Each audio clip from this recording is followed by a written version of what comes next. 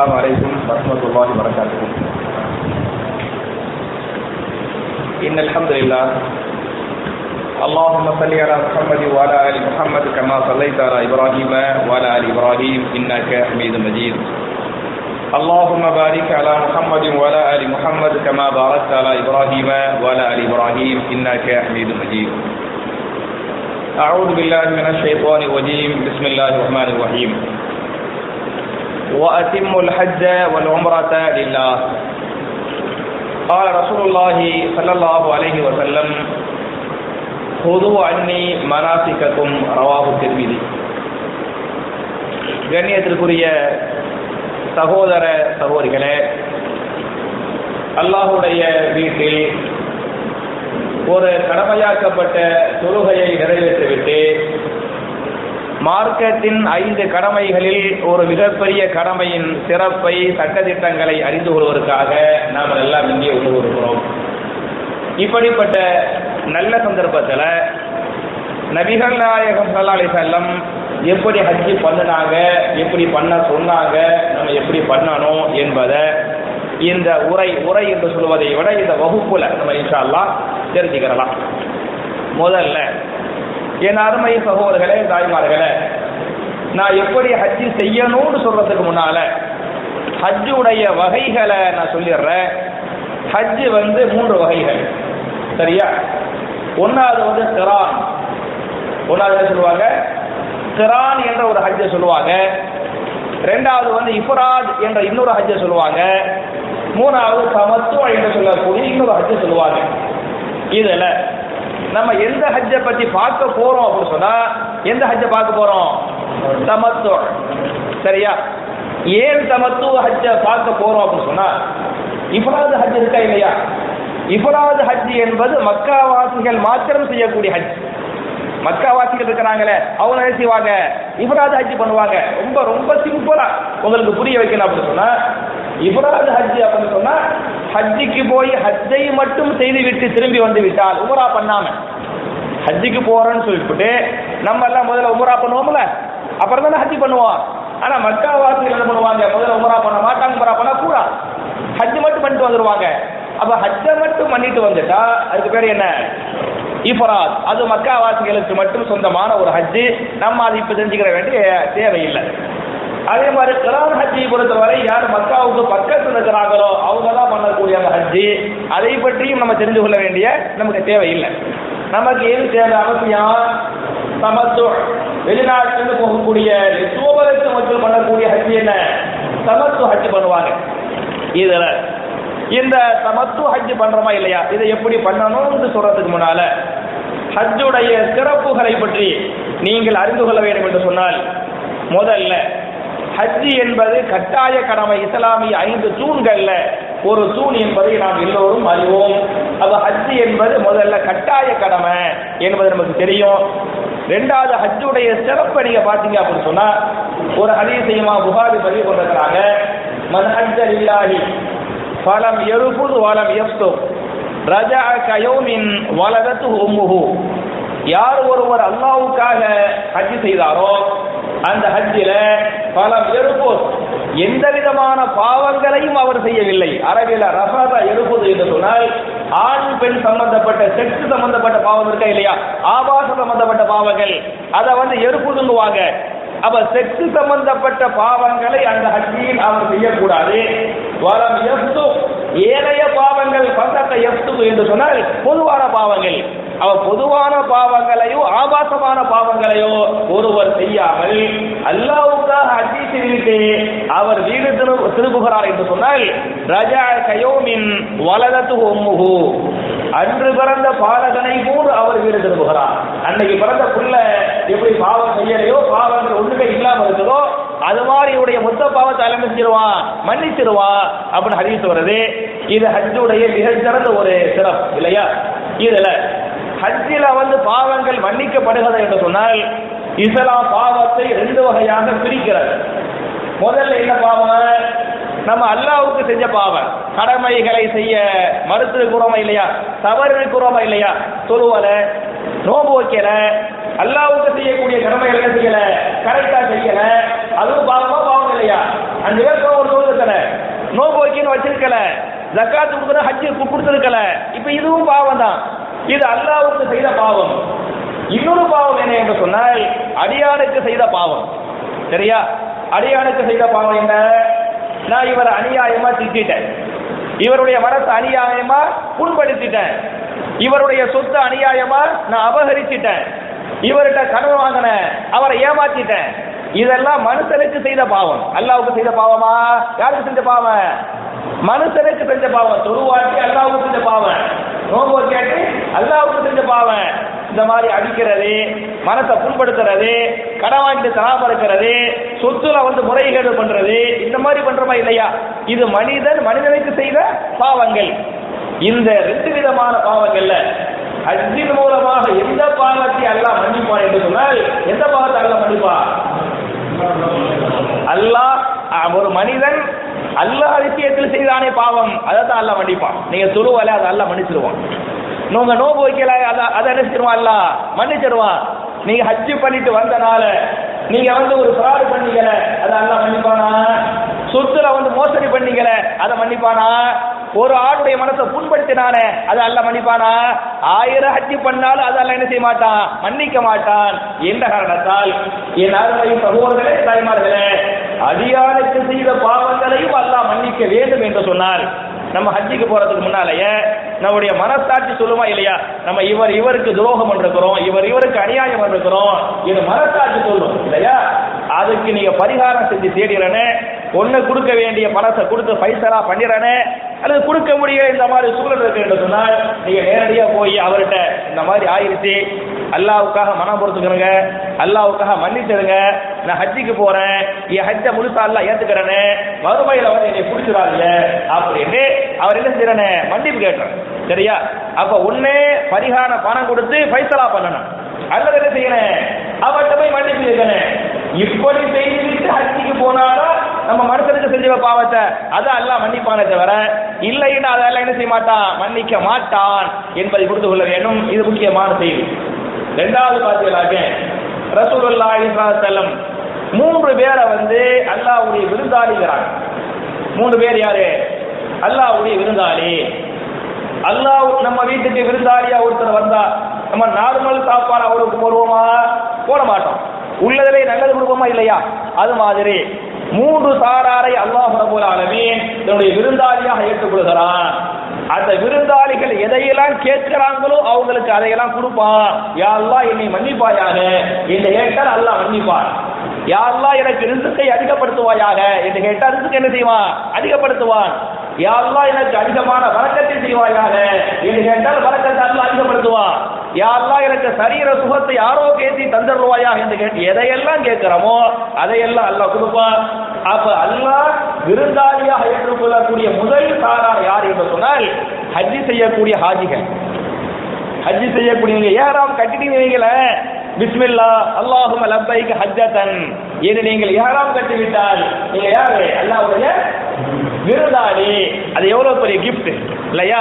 ஒன்னு ஹஜ்ஜி செய்யக்கூடிய ஹாஜி, 2வது உம்ரா பண்ணக்கூடியவங்களும் அவங்களே அல்லாஹ்வுடைய விருந்தாளி, 3வது அல்லாஹ்வுடைய பாதையில் அறப்போர் பண்றாங்களே, ஜிஹாது பண்றாங்களே, அநியாயங்கள் அக்கிரமங்களுக்கு எதிராக போராடுறாங்களே, அவங்களே யாரு? அல்லாஹ்வுடைய விருந்தாளிகள். அப்ப ஹஜ்ஜி செய்யக்கூடிய ஹாஜிகளும் உம்ரா செய்யக்கூடிய சகோதரர்களும் அறப்போர் செய்கின்ற சகோதரர்களும் அல்லாஹ் துயூஃபுர் ரஹ்மான், ரஹ்மான் தன்னுடைய விருந்தாளிகளாக ஏற்றுக்கொண்டு விட்டான் என்ற ஹதீஸை இமாம் திர்மிதி பதிவு பண்ணிருக்கிறாங்க. அப்ப இதெல்லாம் ஹஜ்ஜுடைய பல்வேறு சிறப்புகள்ல முக்கியமான சில சிறப்புகள். சரியா?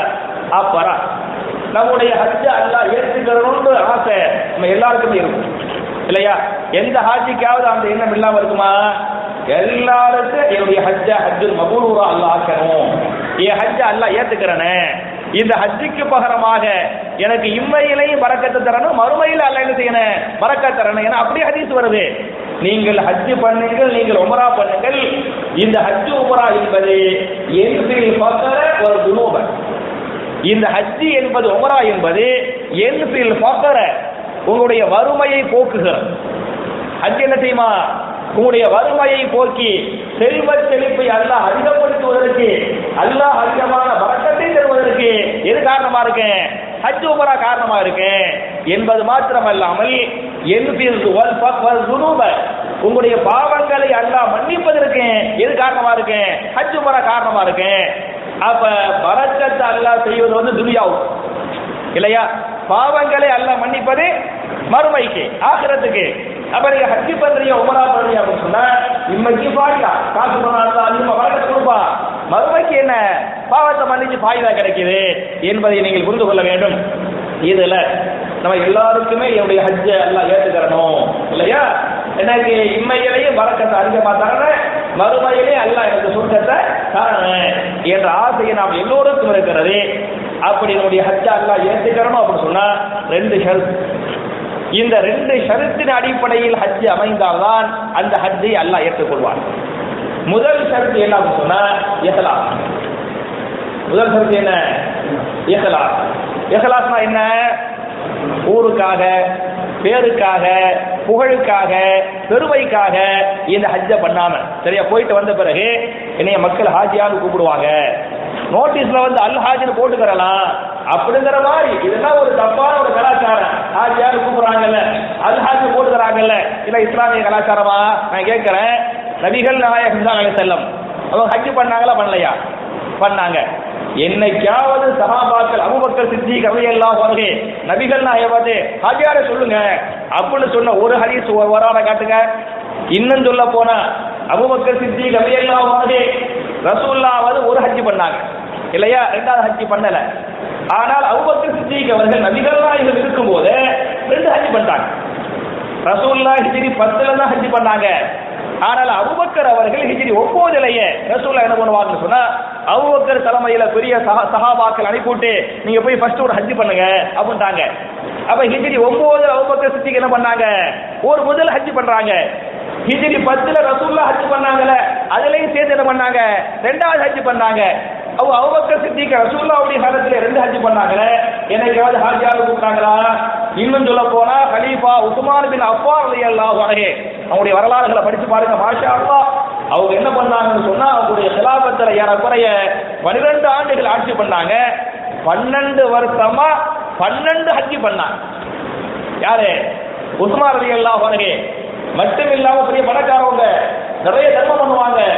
மினாவுக்கு வர்றாங்க மக்கள், அம்பூட்டு மக்களுக்கு சாப்பாடு ஃப்ரீயா. யார் கொடுத்தது? உஸ்மான் ரலியல்லாஹு அன்ஹு வந்து கொடுத்தாங்க. அப்பதான் ஹதீஸ் வருது, வரலாறு வருது. அப்ப உஸ்மான யாராவது சஹாபாக்கள் பார்த்து ஹாஜியார் அல் ஹாஜியார் உஸ்மான் ரலியல்லாஹு அன்ஹு கேள்விப்படுகிறீங்களா? அப்ப முதல்ல இந்த ஹஜ்ஜை நான் வந்து என் ரப்புக்காக அல்லாஹ்வுக்காக பண்றேன் என்ற உள்ளத்தை நீங்கள் பரிசுத்தப்படுத்திக் கொள்ள வேண்டுமே தவிர உள்ளத்தில் பெருமை வந்து விடக்கூடாது என்பதை புரிந்து கொள்ள வேண்டும். இதுக்கு பேர் தான் இஹ்லாஸ். இது பேர் என்ன? இஹ்லாஸ். இதை திருமறை குர்ஆனில் சூரத்துல் பையினா என்று சொல்லக்கூடிய 98வது அத்தியாயத்தின் 5வது வசனத்தில் அல்லாஹ் பேசுகிறான், வமா உமிரு இல்லா லியஅபுதுல்லாஹ முக்லிஸீன். நீங்கள் அல்லாஹ்வை வணங்க வேண்டும் என்பது அல்லாஹ் உங்களுக்கு இட்ட கட்டளை. எப்படி நீங்கள் வணங்க வேண்டும் என்று சொன்னால் முக்லிஸீன், இஹ்லாஸோடு வணங்க வேண்டும். சரியா? இஹ்லாஸுக்கு வந்து முதல் ஆதாரம். இரண்டாவது பார்த்தீங்களாக்க சூரத்துல் பக்ராவுடைய 196வது ஆயத் 2ல 196 அதுல ஹஜ்ஜ பத்தி குறிப்பிட்டு அல்லாஹ் பேசுகிறான் பாருங்கள். வஅத்திமுல் ஹஜ்ஜ வல் உம்ரத லில்லாஹி. நீங்கள் ஹஜ்ஜை செய்யுங்கள், நீங்கள் உம்ராவை செய்யுங்கள். யாருக்காக? லில்லாஹி, ஊருக்காக பேருக்காக இல்ல. யாருக்காக பண்ணுங்க? அல்லாஹ்வுக்காக பண்ணுங்கள் என்று லில்லாஹி என்று அல்லாஹ் சொல்வதிலிருந்து இந்த இபாதத்தை இஹ்லாஸோடு தான் பண்ணணும், அப்பதான் அல்லாஹ் ஏத்துக்குவாங்கிறதுக்கு இந்த ஆயத்து வந்து அடுத்த ஆதாரம். அதே மாதிரி பார்த்தீங்கன்னாக்க சூரா ஆல இம்ரான் 3 அதுல 97வது ஆயத்து அதிலே அல்லாஹ் பேசுகிறான், வலில்லாஹி அலன்னாஸி ஹஜ்ஜுல் பைத்தி மன் இஸ்ததா இலைஹி சபீலா. யாருக்கு ஹஜ் செய்வதற்குரிய வசதியும் உடல் சக்தியும் இருக்கிறதோ அவர் மக்காவுக்கு சென்று கஅபத்துல்லாஹ்வுக்கு சென்று ஹஜ் செய்யட்டும். அந்த ஹஜ்ஜை லில்லாஹுவாக ஆக்கிக் கொள்ளட்டும். யாருக்காக? அல்லாஹ்வுக்காக ஆக்கிக் கொள்ளட்டும் என்று அல்லாஹ் பேசுகிறான். அதே மாதிரி பார்த்தீங்கன்னாக்க சூரத்துல் அன்ஆம் என்று சொல்லக்கூடிய 6வது அத்தியாயத்தின் 169வது வசனத்தில் அல்லாஹ் பேசுகிறான், குல் இன்ன ஸலாத்தி வ நுசுகி வ மஹ்யாய வ மமாதி லில்லாஹி ரப்பில் ஆலமீன். குல், நபியே நீங்கள் சொல்லிவிடுங்கள், இன்ன ஸலாத்தி என்னுடைய தொழுகை, அப்புறம் என்ன வ நுசுகி என்னுடைய குர்பானி, இன்ன ஸலாத்தி வ நுசுகி வ மஹ்யாய என்னுடைய மொத்த வாழ்க்கை, வ மமாத்தி என்னுடைய மரணம் யாருக்குரியது, லில்லாஹி ரப்பில் ஆலமீன் அகிலங்களை படைத்த ரப்புக்கே உரியது என்று நபியே நீங்கள் மக்களுக்கு சொல்லுங்கள் என்று அல்லாஹ் பேசுகிறாரே. அவை நார்மை சகோதரர்களே, ஹஜ்ஜை அல்லாஹ் ஏற்றுக்கொள்ள வேண்டும் என்று சொன்னால், நம்முடைய ஹஜ்ஜின் மபரூராக ஆக வேண்டும் என்று சொன்னால் 2 ஷரத்துக்கள். முதல் ஷரத்து என்ன, இஹ்லாஸ்.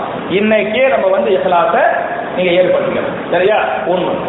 இரண்டாவது, அந்த ஹஜ் எப்படி அமைய வேண்டும் என்று சொன்னால், அல்லாஹ் ரப்பல் ஆலமீன் எப்படி ஹஜ் செய்ய சொன்னானோ, ரசூலுல்லாஹி ஸல்லல்லாஹு அலைஹி வஸல்லம் எப்படி ஹஜ் பண்ண சொன்னாங்களோ அந்த வழியின் அடிப்படையில் சுன்னத்துல்லாஹ் வ சுன்னத்து ரசூல், அல்லாஹ் காட்டிய சுன்னா, நபிகள் நாயகம் காட்டிய சுன்னாவின் அடிப்படையில் நீங்கள் ஹஜ் செய்ய வேண்டுமே தவிர, அந்த சுன்னாக்களை நீங்கள் விட்டுவிட்டு சுன்னாவிற்கு மாற்றமாக ஹஜ் செய்தால் அந்த ஹஜ்ஜின் மௌலூராக அமையாது என்பதை புரிந்து கொள்ள வேண்டும்.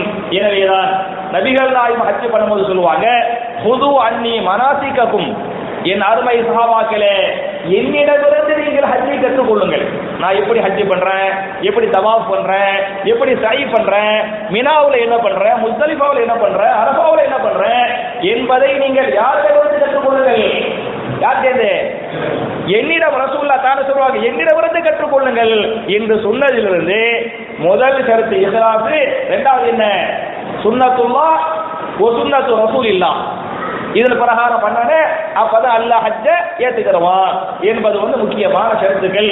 இதுகளை நான் அடிப்படையாக சொல்லிவிட்டு ஹஜ்ஜுக்குள்ள வந்தேன், சரியா? இதுல ஹஜ் பண்றதுக்கு நம்ம தமத்து ஹஜ் இன்ஷா அல்லாஹ் பண்ண போறோம், அப்படிதானே? ஹஜ் பண்றதுக்கு முன்னால நம்ம என்ன செய்வோம் அப்படின்னு சொன்னா, இஹ்ராம் என்பது கண்டிப்பா, இஹ்ராம் கட்டாம ஹஜ் பண்ண முடியாது. புரிஞ்சுக்கிறங்க, ஒவ்வொரு ஹாஜியாரும் புரிந்து கொள்ள வேண்டிய கட்டாயமானது, 4 இபாதத்துகளில் ஏதேனும் ஒரு இபாதத்தை ஒரு ஹாஜி விட்டு விட்டால் அவருடைய ஹஜ்ஜை அல்லாஹ் ஏற்றுக்கொள்ள மாட்டான், சரியா? 4 கண்டிப்பா செய்ய வேண்டிய இபாதத்து. முதல் இஹ்ராம் கட்டுறது. முதல்ல என்ன, இஹ்ராம் ஃபர்ல், ஹஜ்ஜுடைய ஃபர்ல் 4. முதல்ல இஹ்ராம், இரண்டாவது அரஃபாவில் தங்குவது. ஒரு ஹாஜி அரஃபாவுக்கு போகல, அரஃபா மிஸ் பண்ணிட்டாரு அப்படின்னா ஹஜ்ஜி செல்லாது, சரியா? இரண்டாவது. மூணாவது தவாஃபு ஜியாரா, அந்த துல் ஹஜ் 10ல ஹஜ்ஜுக்குரிய தவாஃப் இருக்கு பார்த்தீங்களா, ஹஜ்ஜுக்குரிய தவாஃப் செய்வது. அந்த 7 தவாஃப் செய்வாங்கல்ல, அந்த தவாஃப் செய்யறது, சரியா? அது தவாஃபு ஜியாராக்குவாங்க, தவாஃப் செய்வது. மூன்றாவதாக சஃபா மர்வாவுடைய, நாலாவதாக சஃபா மர்வாவுடைய சை, தொங்கோட்டம் போடுவது. புரிஞ்சா? இஹ்ராம் கட்டுறது, அப்புறம் அரஃபாவுல தங்குறது, தவாஃப் செய்யறது, அப்புறம் என்ன, சை, தொங்கோட்டம் போடுவது. இந்த 4ல் ஒன்றை ஒரு ஹாஜி விட்டு விட்டால் ஹஜ் என்ன செய்யாது, செல்லவே. எந்த பரிகாரம் பண்ணாலும் ஹஜ் செல்லாது, சரியா? இதுல முதல்ல நம்ம இஹ்ராம் கட்டுறோம். இஹ்ராம் கட்டுறதுக்கு முன்னால நம்ம முடியெல்லாம் வெட்டிட்டு, என்னென்ன முடிகளை வெட்டணுமோ எல்லாத்தையும் நீங்க வெட்டிட்டு, நகத்தை என்ன செய்யணும், பக்காவா வெட்டிட்டு, குளிச்சு நீட்டா உங்களை நீங்கள் சுத்தப்படுத்திக் கொண்டு என்ன செய்யணும்னு சொன்னா இஹ்ராம் கட்டணும். நம்ம என்ன நினைக்கிறோம்னு சொன்னா, இஹ்ராம் என்று வந்து விட்டால இந்த வெள்ளை துணியை கட்டுவோமே, அதான் இஹ்ராம் போறோம். அதான இஹ்ராம, அதான் இஹ்ராம, அதான் இஹ்ராம. இஹ்ராம் கட்டுவது, இஹ்ராம் என்றால் என்ன? இஹ்ராம் என்று சொன்னால் ஹராமாக்கி கொள்ளுதல், சரியா? அஹ்ரம என்று சொன்னால் ஹராமாக்கினான், யுஹரிமு ஹராமாக்குவான். இஹ்ராம் ஹராமாக்கி கொள்ளுதல். இஹ்ராமுக்கு என்ன அர்த்தம்? ஹராமாக்கி கொள்ளுதல். இஹ்ராமுக்கு முதல் தக்பீர் கட்டும்போது தக்பீர் தஹரீம், அப்படித்தானே? தொழுகையில முதல் தக்பீர் கட்டுவீல, தக்பீருக்கு பேர் என்ன? தக்பீர் தஹரீமா, இல்லையா? தஹரீமான என்ன அர்த்தம்? ஹராமாக்கக்கூடிய தக்பீர், புரியுதா? அல்லாஹு அக்பர், இந்த அல்லாஹு அக்பர் சொன்னீங்கல, இதுக்கு பேர் ஹராமாக்கக்கூடிய தக்பீர். தக்பீர் தஹரீமா அரபி வார்த்தை, ஹராமாக்கக்கூடிய தக்பீர் தமிழ்ல சொல்ற. ஹராமாக்கக்கூடிய தக்பீர் ஏன் ஹராமாக்கக்கூடியது? தொழுகைக்கு முன்னால் உள்ள அனைத்து காரியங்களையும் இந்த தக்பீர் என்ன செய்து விட்டது? ஹராமாக்கி விட்டது இல்லையா? தக்பீர் கட்டுறதுக்கு முன்னால நீங்க சலாம் சொல்லலாம், நீங்க பேசலாம், நீங்க சாப்பிடலாம், நீங்க நடக்கலாம், நீங்க சிரிக்கலாம், இதெல்லாம் ஹலாலா ஹலால் இல்லையா? ஹலால். அல்லாஹு அக்பர் தக்பீர் கட்டிட்டேன், அஸ்ஸலாமு அலைக்கும் அப்படிதாரே, வலைக்கும் அஸ்ஸலாம் மாலிக்கும் இத்னியாக்க நவஸையாக்க நஸ்தஈன் அப்படி சொல்லாமா? சொல்லக்கூடாது. ஏன்? நீங்க தக்பீர் கட்டிட்டீங்க, சலாமே சொன்னாலும் அந்த சலாத்துக்கு பதில் செய்யக்கூடாது, சொல்லக்கூடாது. அப்ப சலாம் சொல்லாதே, பேசாதே, அம்புட்டு ஹலாலான காரியங்களை இந்த தக்பீர் என்ன செய்து விட்டது? ஹராமாக்கி விட்டது. எனவே இந்த தக்பீருக்கு பேர் என்ன? தக்பீரு தஹரீமா, ஹராமாக்கக்கூடிய தக்பீர் என்ற பேரு. மறுபடியும் எப்ப ஹலாலா ஆகும் என்று சொன்னால் அஸ்ஸலாமு அலைக்கும் வரஹ்மத்துல்லாஹ், அஸ்ஸலாமு அலைக்கும் வரஹ்மத்துல்லாஹ் ஹலாலா. புரியுதா? அதே மாதிரி இஹ்ராம் என்று சொன்னாலும் ஹராமாக்கக்கூடியது என்று பொருள். இஹ்ராம் தான் என்ன? அந்த வெள்ளை துணியை உடுத்துவதாக இஹ்ராம். குறிப்பிட்ட ஒரு வார்த்தையை சொல்லுவதுதான் இஹ்ராம். என்ன வார்த்தைய? நீங்க ஹஜ்ஜுக்கு போறீங்கல்ல, அப்ப தமத்து ஹஜ் வந்து முதல்ல உம்ரா பண்ணுவாங்க. முதல்ல என்ன செய்வாங்க? உம்ரா பண்ணுவாங்க. நீங்க என்ன செய்யணும் அப்படின்னு சொன்னா, முடியை எடுத்து போட்டு நகத்தை வெட்டி போட்டு நீங்க உங்க வீட்டுலயோ அல்லது மெட்ராஸ் ஏர்போர்ட்லயோ அந்த மீகாத்துக்கு முன்னால உங்களுக்கு எங்க அமைகிறதோ அந்த இடத்துல பெண்களை பொறுத்தவரை நார்மல் அவங்களுடைய ஆடை, ஆண்களை பொறுத்தவரை எந்த விதமான உள்நாடைகள் இல்லாமல் ரெண்டே ரெண்டு துணி, கீழே ஒரு டவல் மாதிரி வெள்ளை துணியை கட்டிக்கிடுவாங்க, மேல என்ன செய்வாங்க? ஒரு துண்டத்துக்கு போட்டுக்கிடுவாங்க. இதை வைத்துக் கொண்டு ஒரு வார்த்தையை சொல்லும். இதை கட்டிட்ட இஹ்ராம் கட்டுறது இல்ல, கட்டிய பிறகு இந்த வார்த்தையை சொல்றவன் அதான் என்ன? இஹ்ராம். இதை கட்டிக்கொண்டே நீங்கள் சொல்ல வேண்டிய வார்த்தை பிஸ்மில்லா அல்லாஹும்ம லப்பைக் உம்ரத்தன். இதான் நியத், இதான் இஹ்ராம் கட்டுவது. என்ன சொல்லணும்? பிஸ்மில்லா அல்லாஹும்ம லப்பைக் உம்ரத்தன். புரிஞ்சது? பிஸ்மில்லா அல்லாஹும்ம லப்பைக் உம்ரத்தன். இப்ப நீங்க எல்லாம் அதிகமா எங்கிருந்து போவீங்க? மெட்ராஸ்ல அப்படித்தானே போக போறீங்க. மெட்ராஸ்ல இருந்தோ திருச்சி ஏர்போர்ட்ல இருந்தோ நீங்க எல்லாம் போவீங்க இன்ஷா அல்லாஹ். அப்ப நீங்க திருச்சி ஏர்போர்ட்லயே கட்டிக்கலாம், இல்ல உங்க வீட்லயே கட்டிட்டு போய்க்கலாம். அப்ப வீட்டுலயோ திருச்சி ஏர்போர்ட்லயோ மெட்ராஸ் ஏர்போர்ட்லயோ மொத்தத்துல மீகாத்துக்கு முன்னால ஜித்தாவுக்கு போய் சேர்றதுக்கு 20 நிமிஷத்துக்கு முன்னாலேயே பிளைட் அறிவு செஞ்சிருவாங்க, மீகாத் வந்து விட்டது அவருக்கு வாங்க. அப்ப ஜித்தாவை அடைகிறதுக்கு 20 நிமிஷத்துக்கு முன்னாலேயே மீகாத் வந்தது. அதுக்கு முன்னால நீங்க பிளைட்ல போய் கட்டிக்கலாம். ஏன்னா பிளைட்ல போய் நீங்க கட்டிக்கிட்டு பண்றதுக்கு வந்து கொஞ்சம் சிரமமா இருக்கு. நீங்க வீட்டுலயோ இந்த மாதிரி ஈஸியா பண்ணிக்கலாம். அப்ப இந்த மாதிரி நீங்க துணியை கட்டிக்கிறீங்க, கட்டிக்கிட்டு ஹஜ்ஜிக்கு தான் போறீங்க. ஆனா முதல்ல ஹஜ்ஜி பண்ணாம என்ன பண்றீங்க? இஹ்ராம் பண்ணி உம்ரா பண்றீங்க. அந்த உம்ராவுக்கு நியத் வைக்கிறீங்க. என்ன நியத் வச்சீங்க? பிஸ்மில்லா அல்லாஹும்ம லப்பைக் உம்ரத்தன். இதான் நியத்.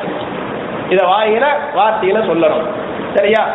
இந்த வார்த்தையை சொல்லிவிட்டால் நீங்கள் இஹ்ராம் கட்டிவிட்டீர்கள். இஹ்ராம் கட்டிவிட்டால் ஏற்கனவே இருந்த ஹலாலான காரியங்கள் உங்கள் மீது ஹராமாக்கப்பட்டு விட்டது. உதாரணமா, இஹ்ராம் கட்டிய பிறகு நீங்கள் முடி வெட்டக்கூடாது. புரியுதா?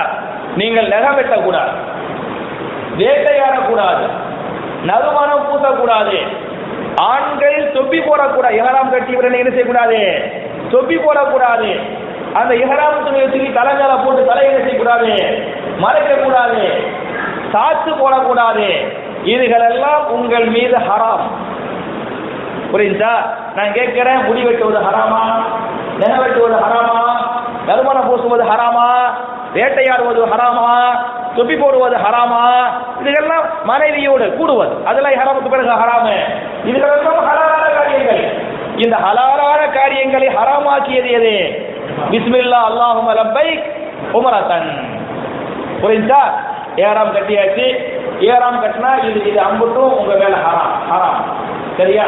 அதுக்காக நீங்க நறுமணம் பூசக்கூடாதுங்கிறதுக்காக சில பேர் என்ன செய்வாங்க அப்படின்னு சொன்னா, பிரஷ் கூட பண்ணக்கூடாது, பேஸ்ட் போட்டு என்ன செய்யக்கூடாது, பல் தேய்க்க கூடாது அப்படிங்குவாங்க. அப்படிலாம் எந்த தடையும் இல்லை. நீங்க பல்லு தேய்ச்சிக்கிறீங்க, சரியா? நீங்க குளிங்க தப்பு இல்லை. ஆனா சோப்பு போட பிடிக்காது. சோப்புல நறுமணம் இருக்கா இல்லையா? அப்ப சோப்புல நறுமணம் இருக்கு, எண்ணெயில என்ன இருக்கு? நறுமணம் இருக்கு. எந்த பொருள்கள் நறுமணமான பொருள்களோ அவை இறைகள் தடுத்துக் கொள்ளுது. சரியா? அதான் சட்டம். அதுக்காக முடி வெட்டக்கூடாது தடை இருக்குது. முடியே உதிரக்கூடாது. முடி உதிரவது நம்ம கையில இருக்குது, நம்ம கையில இல்ல. அப்ப நீங்க முடி வெட்டாதீங்க, நீங்க என்ன செய்யாதீங்க, நறுமணம் பூசாதீங்க. இந்த மாதிரியான காரியங்களை நீங்கள் பண்ண வேண்டாம் என்று மார்க்கம் தடுக்கிறது. அப்ப என் அருமை சகோதரர்களே, இந்த காரியங்கள் எல்லாம் இஹ்ராம் கட்டிய பிறகு செய்யக்கூடாத ஹராமான காரியங்கள், தடுக்கப்பட்ட காரியங்கள். இஹ்ராம் கட்டியாச்சா? ஏன் கட்டியாச்சு? வீட்லயோ பிளைட்லயோ ஏர்போர்ட்லயோ பண்ணிட்டிய. இஹ்ராம் கட்டிய பிறகு சொல்ல வேண்டிய தல்பியா என்ன என்று சொன்னால், லப்பைக் அல்லாஹும்ம லப்பைக் லப்பைக் லா ஷரீக லக லப்பைக் இன்னல் ஹம்த வன் நிஅமத லக வல் முல்க் லா ஷரீக லக். சரியா? இஹ்ராம் கட்டினவனையுமே இதை நீங்க சொல்ல ஆரம்பிக்கிறேன். இது உங்கள பல பேருக்கு மனப்பாடமா இருக்கும். யாருக்கு இல்லையோ போறதுக்கு முந்தைய என்ன செய்யுங்க, மனப்பாடம் பண்ணிடுங்க. லப்பைக் அல்லாஹும்ம லப்பைக் லப்பைக் லா ஷரீக லக லப்பைக் இன்னல் ஹம்த வன் நிஅமத லக வல் முல்க் லா ஷரீக லக். சரியா? இஹ்ராம் கட்டினவனையுமே இதை சொல்ல ஆரம்பிச்சிடறேன். ஆண்கள் கொஞ்சம் சத்தமா சொல்லணும், பெண்களை என்ன மெதுவா சொல்லுங்க அப்படி ஹதீஸ் வருது. அப்ப லப்பைக் அல்லாஹும்ம லப்பைக் லப்பைக் லா ஷரீக லக லப்பைக் இன்னல் ஹம்த வன் நிஅமத லக வல் முல்க் லா ஷரீக லக். இத சொல்லிக்கிட்டு போக வேண்டியதா? இததான் நீங்க இஹ்ராமுக்கு பிறகு அதிகமா சொல்லுமே தவிர தேவையில்லாத பேச்சு, வீண் பேச்சு, வெட்டி பேச்சு, நிறைய வாயில என்ன செய்யும், தப்புகள் பண்ணு. அங்க போய் நின்றுக்கிட்டேன், இவரை பத்தி போற, அவரை பத்தி போற, இவரை பத்தி போறோம், அவரை பத்தி போறோம், அங்க போய் பண்ணிக்கிட்டு இருக்கிறாங்க. அதுக்கெல்லாம் பண்ணக்கூடாது. நீங்கள் இஹ்ராம் கட்டிவிட்டால் புறம் பேசுவது, அதே மாதிரி விவாதங்கள் பண்ணுவது, தர்க்கங்கள் பண்ணுவது, சண்டை போடுவது, கோபப்படுவது எல்லாமே ஹராம். புரியுதா? இதுகள் எதையுமே நீங்க பண்ணக்கூடாது. உங்க வாயில அதிகமா என்னதான் வரணும், தல்பியா வரணும். போய்கிட்டு இருக்கிறீங்க, போய் நீங்க பிளைட்ல ஏறிடுவீங்க. பிளைட் ஜித்தாவுக்கு என்ன செய்யுது, பறந்து போகுது. ஜித்தா நான் சொன்ன மாதிரி ஜித்தாவை அடைவதற்கு கரெக்டா 20 நிமிஷத்துக்கு முன்னால அந்த மீர்காத். சரியா? அதுக்கு முந்தி 10 நிமிஷத்துல அறிவிப்பு செஞ்சிருவாங்க. பொதுவாக ஹஜ் பிளைட்ல ஹஜ் டைம் எல்லா பிளைட்லையும் அறிவிப்பு செஞ்சிடறாங்க, மீர்காத் எல்லை நெருங்கி விட்டது அப்படின்றாங்க. ஏன்னா சில பேர் நியத்து வைக்காம இருப்பாங்கல்ல, இந்த வார்த்தையை சொல்லாம இருப்பாங்கல்ல, அந்த சேஃப்டிக்கு என்ன பண்ணுவாங்க, சொல்லிடுவாங்க. அப்ப நம்ம எல்லாம் ஏற்கனவே நியத்து சொல்லியாரு. சரியா? அந்த மீகாத்தை தாண்டி 20 நிமிஷம் பிளைட் பறந்து என்ன செய்யுது, ஜித்தாவில் போய் இறங்குது. நம்ம ஜித்தாவுக்கு போயிட்டாலே நம்ம எல்லையை தாண்டி போயிட்டோம், மீகாத் எல்லையை தாண்டி செஞ்சுட்டோம், உள்ள போயிட்டோம். உள்ள போய் உங்களை இறக்கி விடுவாங்க. நீங்க வெளியே வாங்க. வெளியே நீ அப்பவும் அதிகமா சொல்ல வேண்டிய வார்த்தை என்ன, தல்பியா லப்பைக் அல்லாஹும்ம லப்பைக். அதானே சொல்லிட்டு இருக்கிறேன். இது நீங்க சொல்லிக்கிட்டே வாங்க. வெளியே வந்தா உங்களுக்கு பஸ் கொடுப்பாங்க. ஜித்தா டு மக்காவுக்கு என்ன செய்வீங்க, நீங்க இன்ஷா அல்லாஹ் லக்கேஜோட நீங்க பஸ்ல வருவீங்க. மக்காவுக்கு வந்த உடனே ஒரு லாட்ஜ் தருவாங்க. அதுக்குள்ள போய் என்ன செய்வோம், லாட்ஜ் உங்களோட லக்கேஜுகளை வச்சிருங்க.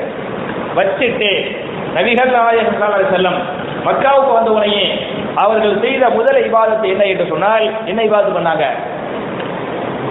ரசூலுல்லாஹ் மக்காவுக்கு ஹஜ்ஜிக்கு மக்காவுக்கு வந்தாங்கல்ல, மக்காவுக்கு வந்த உடனே பண்ண முதல் இபாதத் என்ன?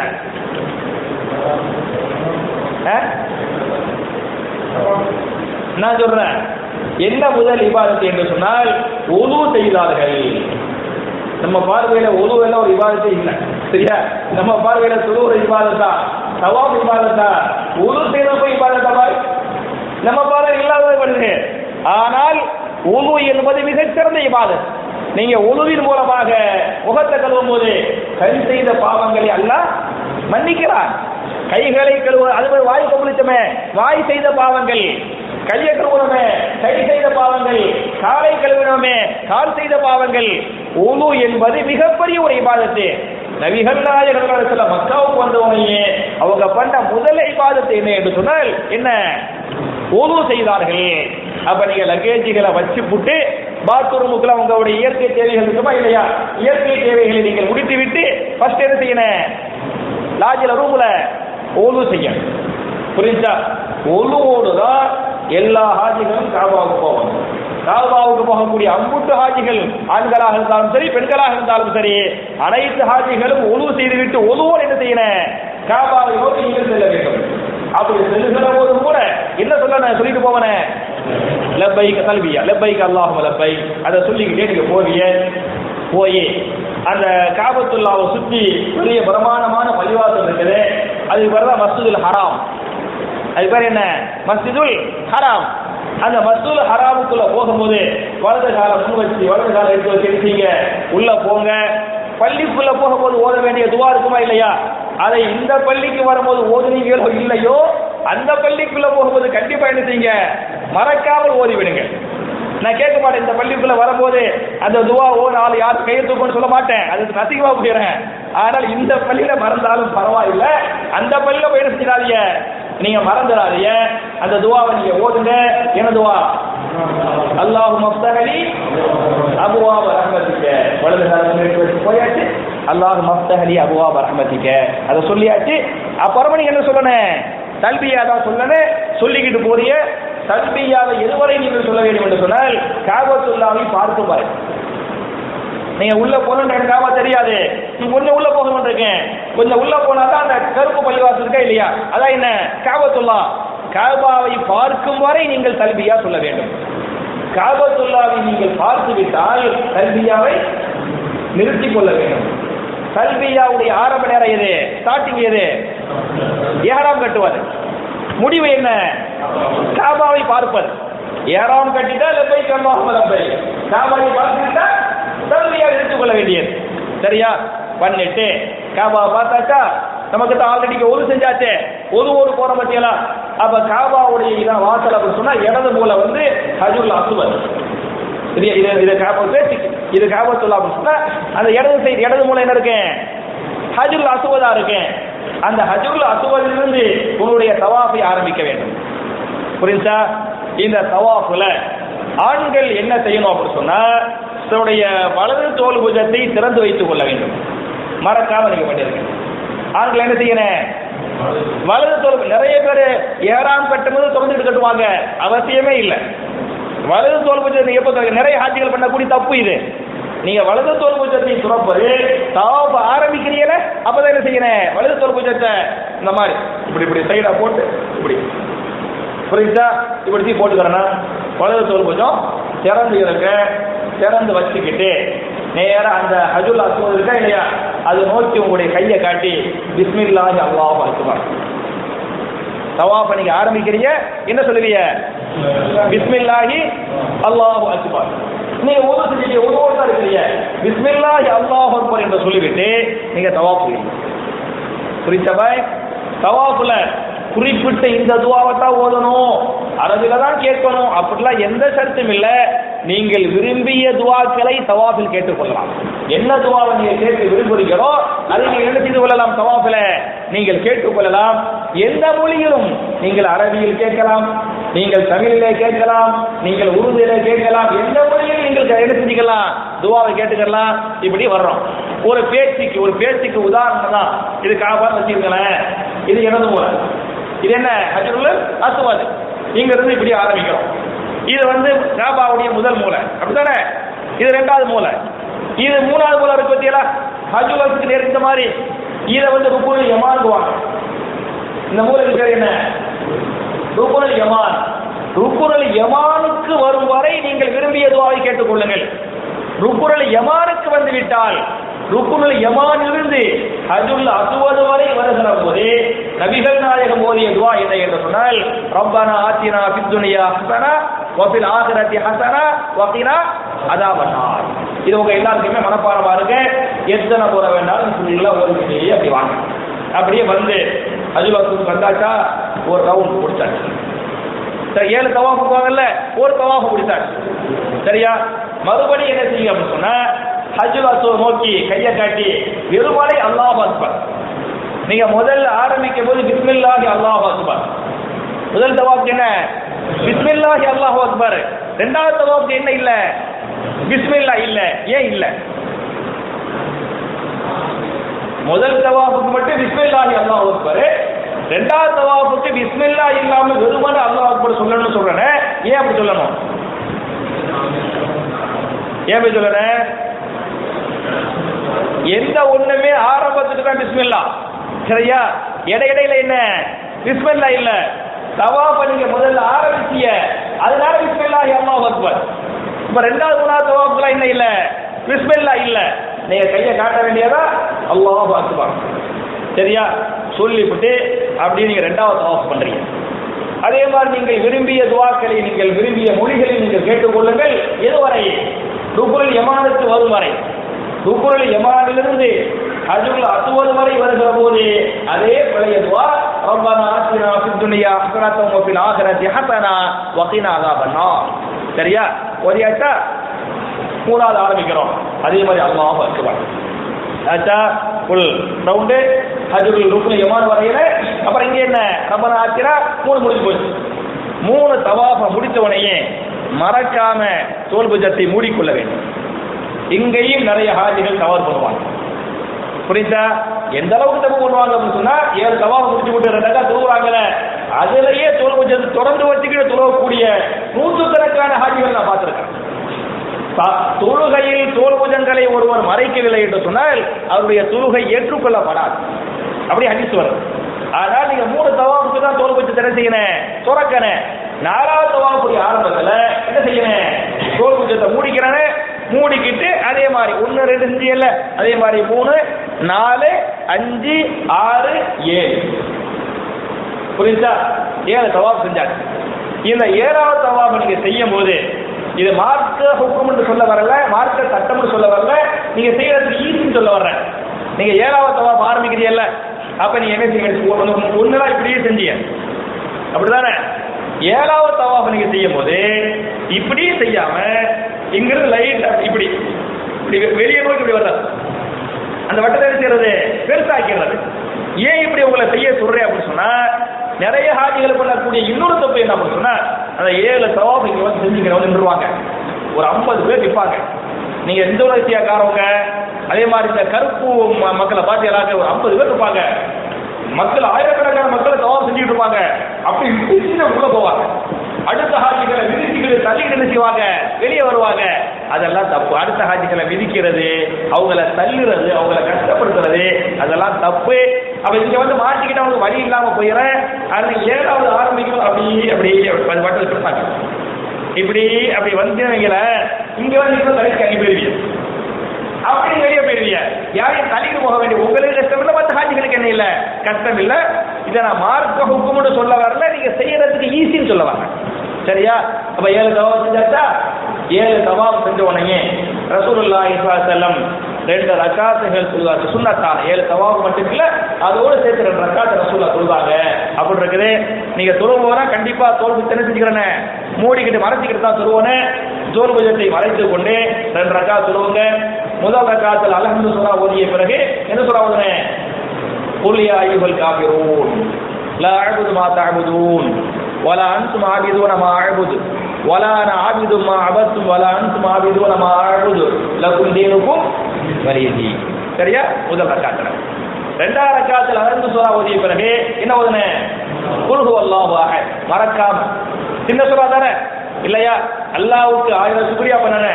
முதல் ரக்காத்துல பக்கரா ஓது, 2வது ரக்காத்துல ஆல இம்ரான் ஓது. சொல்றாங்க வைக்கல, நம்ம யாருடைய ஹஜ் ஒழுங்கா தெரியல. அப்ப எல்லாருக்குமே தெரிஞ்ச மனப்பாடமா உள்ள சூறாதான் முதல் ரக்காத்தில் குல் யா அய்யுஹல் காஃபிரூன், 2வது ரக்காத்துல குல் ஹுவல்லாஹு அஹத். இதை ஓதி நீங்கள் முடித்து விட்டீர்கள். 2 ரக்காத்தை முடிச்சிட்டீங்க. முடித்த உடனே கையை தூக்கி நிறைய துவா செய்யுங்க, நிறைய துவா செய்யுங்க. சரியா? ஏன்னா ஹஜ்ஜி என்று வந்து விட்டாலே என்னதான் செய்யணும்? துவா தான். இப்ப நீங்க ஹஜ்ஜிக்கு போறீங்க, நான் என்ன சொல்லுவேன்? எங்களுக்காக துவா செய்யுங்க பாய். அதுல போறோம். இது வாங்கிட்டு வாங்க, அது வாங்கிட்டு வா, அதெல்லாம் தேவையில்லை. நமக்கு என்ன வேணும்? துவா தான். ஹஜ்ஜினாலே துவா தான் வேணும். அப்ப நீங்க நிறைய துவா செய்யுங்க. அந்த துவாவுல நம்முடைய துவாவை எல்லாம் ஏற்றுக்கொள்ள வேண்டும் என்று சொன்னால் முதல்ல எப்படி துவா செய்யணும்னு சொன்னா, கையை உயர்த்தி யா அல்லாஹ் இத தா அல்லாஹ் அத தா அல்லாஹ் அப்படி கேட்காம ஃபர்ஸ்ட் என்ன பண்ணனே? அல்லாஹ்வை புகழ வேண்டும். கையை உயர்த்தி சுப்ஹானல்லாஹி வல்ஹம்துலில்லாஹி வலா இலாஹா இல்லல்லாஹு வல்லாஹு அக்பர். இது அல்லாஹ் புகழ்ந்தான்.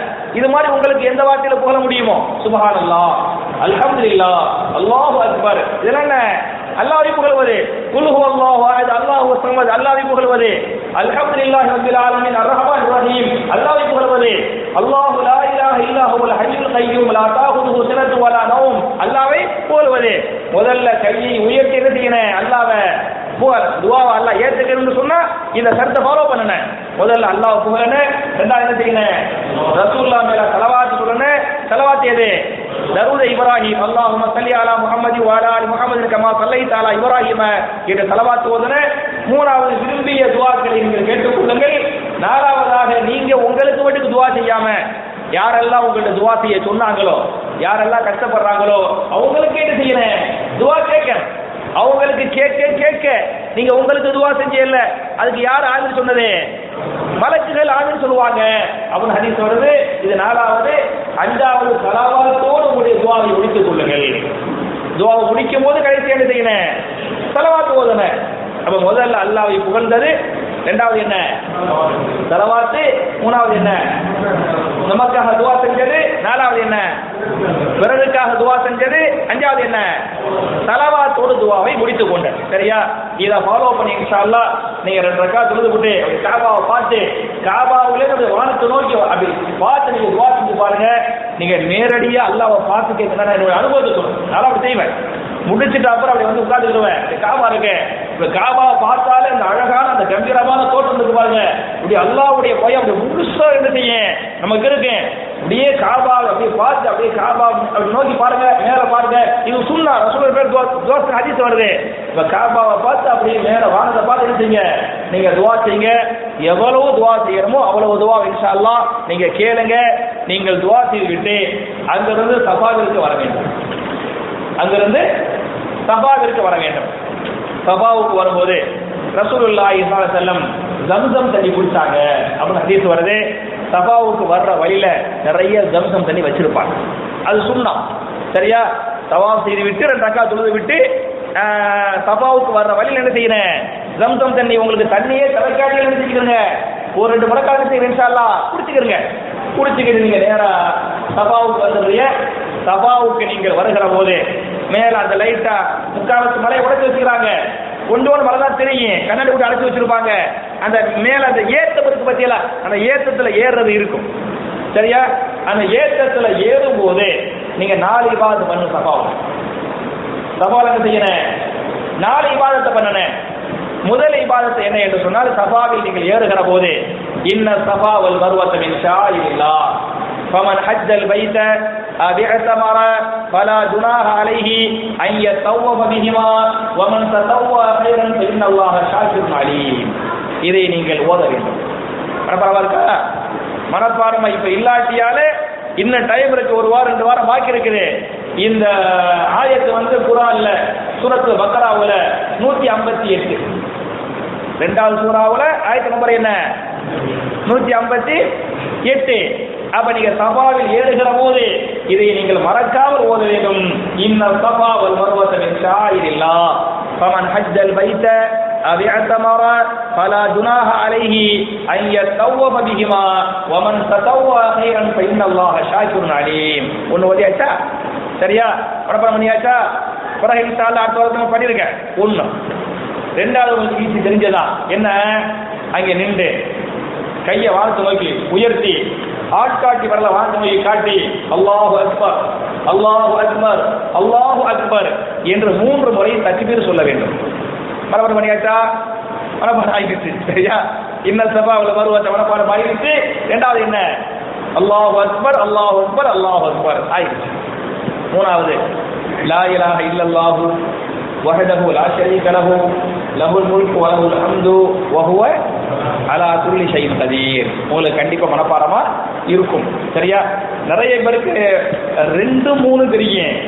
1வது 4வது ஆரம்பத்துல ஃபர்ஸ்ட் லைன் வந்து ட்ரபிளா இருக்கேன், லாஸ்ட் லைன் தான் இருக்கேன், பிரச்சனையா இருக்கேன்.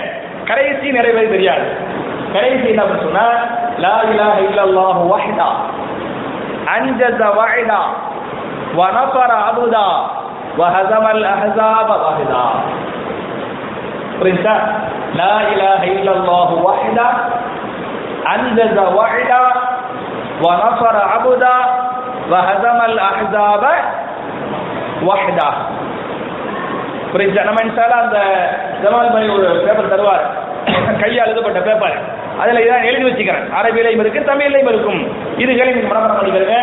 அப்ப இந்த ஸஃபாவில் ஓத வேண்டிய நாள்ல உங்களுக்கு 2 தெரியுது இல்லையா? ஆரம்பமும் கடைசியும் தெரியல, மனப்பாடம் பண்ணிக்கிறீங்க இன்ஷா அல்லாஹ். சரியா? பண்ணிய இந்த நாளை ஓதிய இந்த நாளை ஓதி போட்டு காபாவை நோக்கி திரும்பி காபாவை முன்னோக்கி மறுபடியும் கையெழுத்து என்ன செய்யணும், தேவையான துவாவை நீங்கள் கேளுங்க. சரியா? துவா செஞ்சு போட்டு அங்கிருந்து என்ன செய்யணும், சஃபாவிலிருந்து மருவாவை நோக்கி போகணும். இது சஃபா, அது ஒரு பேச்சுக்கு இது சஃபா, அது என்ன மருவா என்று சொன்னால் இங்கே அங்கே போயிட்டா ஒரு சாய் முடிஞ்சிருச்சு. போனா ஒண்ணு வந்தா ரெண்டு, போயிட்டு வந்தா ஒண்ணு இல்ல, போனா என்ன ஒண்ணு, வந்தா என்ன ரெண்டு. அப்ப ஆரம்பிக்கிறது சஃபாவுல எங்க போய் முடியும், ஏழாவது மருவால போய் முடியும். இது சஃபாங்க, அது மருவாங்க. 1 2 3 4 5 6 7 எங்க முடியுது, மருவால போய் முடியுது. அப்ப நீங்க சஃபாவுல நீங்க போக ஆரம்பிச்சிருங்க. சஃபா மருவாவுடைய அந்த தூரம் அளவு எவ்வளவு சொன்னா எத்தனை கிலோமீட்டர் இருக்காங்க? சஃபாவுக்கு மருவாவுக்கு பட்சல தூரம் ஒரு சுமார் 400 மீட்டர். 1/2 கிலோமீட்டரை விட கம்மி தான் நான் நினைக்கிறேன். 1/2 கிலோமீட்டர்ல 500 மீட்டர் நினைக்கிறேன். அப்படிதாங்க, 1/2 கிலோமீட்டர் 500 மீட்டர். சரியா? 1/2 கிலோமீட்டர் 500 மீட்டர். சஃபா மருவா வந்து கரெக்டா 400 மீட்டர். புரியுதா? அப்ப நீங்க 400 மீட்டர் தான் போகணும். இதுல நீங்க பாத்தீங்க அப்படின்னு சொன்னா சஃபாவிலிருந்து ஒரு 100 மீட்டர் நடந்து தான் போகணும். 100 மீட்டர் என்ன செய்யறேன், நடந்து போகணும். அப்புறம் 2வது 100 மீட்டர் தான் ஓடணும். புரியுதா? அப்புறம் இருக்கக்கூடிய 200 மீட்டர் இருக்கா இல்லையா, அதுல நீங்க நடந்து போகணும். புரியுதா இல்லையா? அந்த கரெக்டா அந்த 100 மீட்டர் மட்டும் பச்சை லைட் போட்டு வச்சிருப்பாங்க. நீங்கள் ஓட வேண்டிய பகுதி வந்து பச்சை டு பச்சை. இங்க பச்சை லைட் போட்டிருக்கும், அங்க பச்சை லைட் செய்யும் போட்டிருக்கேன். இந்த பச்சை டு பச்சை தான் நீங்கள் ஓட வேண்டும். அதான் ரசூலுல்லாஹி காலத்துல எதுவாக இருந்துச்சு, சஃபா மருவாவுடைய குன்றாக இருந்தது. ஹாஜர் அலைஹிஸ்ஸலாம் ஓடுனாங்களே அதுவாகத்தான் இருந்தது. இப்ராஹிம் அலைஹிஸ்ஸலாம் ஓடுனாங்களே அதுவாகத்தான் இருந்தது.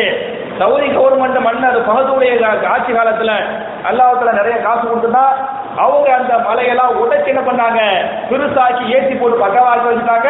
இருந்தாலும் அந்த குன்றுடைய எல்லையை கரெக்டா வச்சு இதான் எல்லை, ஓட வேண்டிய எல்லை இதான் அப்படின்னு வச்சுக்கிறாங்க. அப்ப நீங்கள் ஓட வேண்டிய பகுதி என்ன, பச்சை டு பச்சை. Safa to மருவா போயாச்சா? மருவா போன உடனே சஃபாவில் என்னமெல்லாம் செஞ்சியலோ அது எல்லாம் நீங்க மருவாவில் செய்யணும். சஃபாவில் என்னென்ன ஓடுனீங்க, என்னென்ன ஓடுனீங்க சஃபாவில்?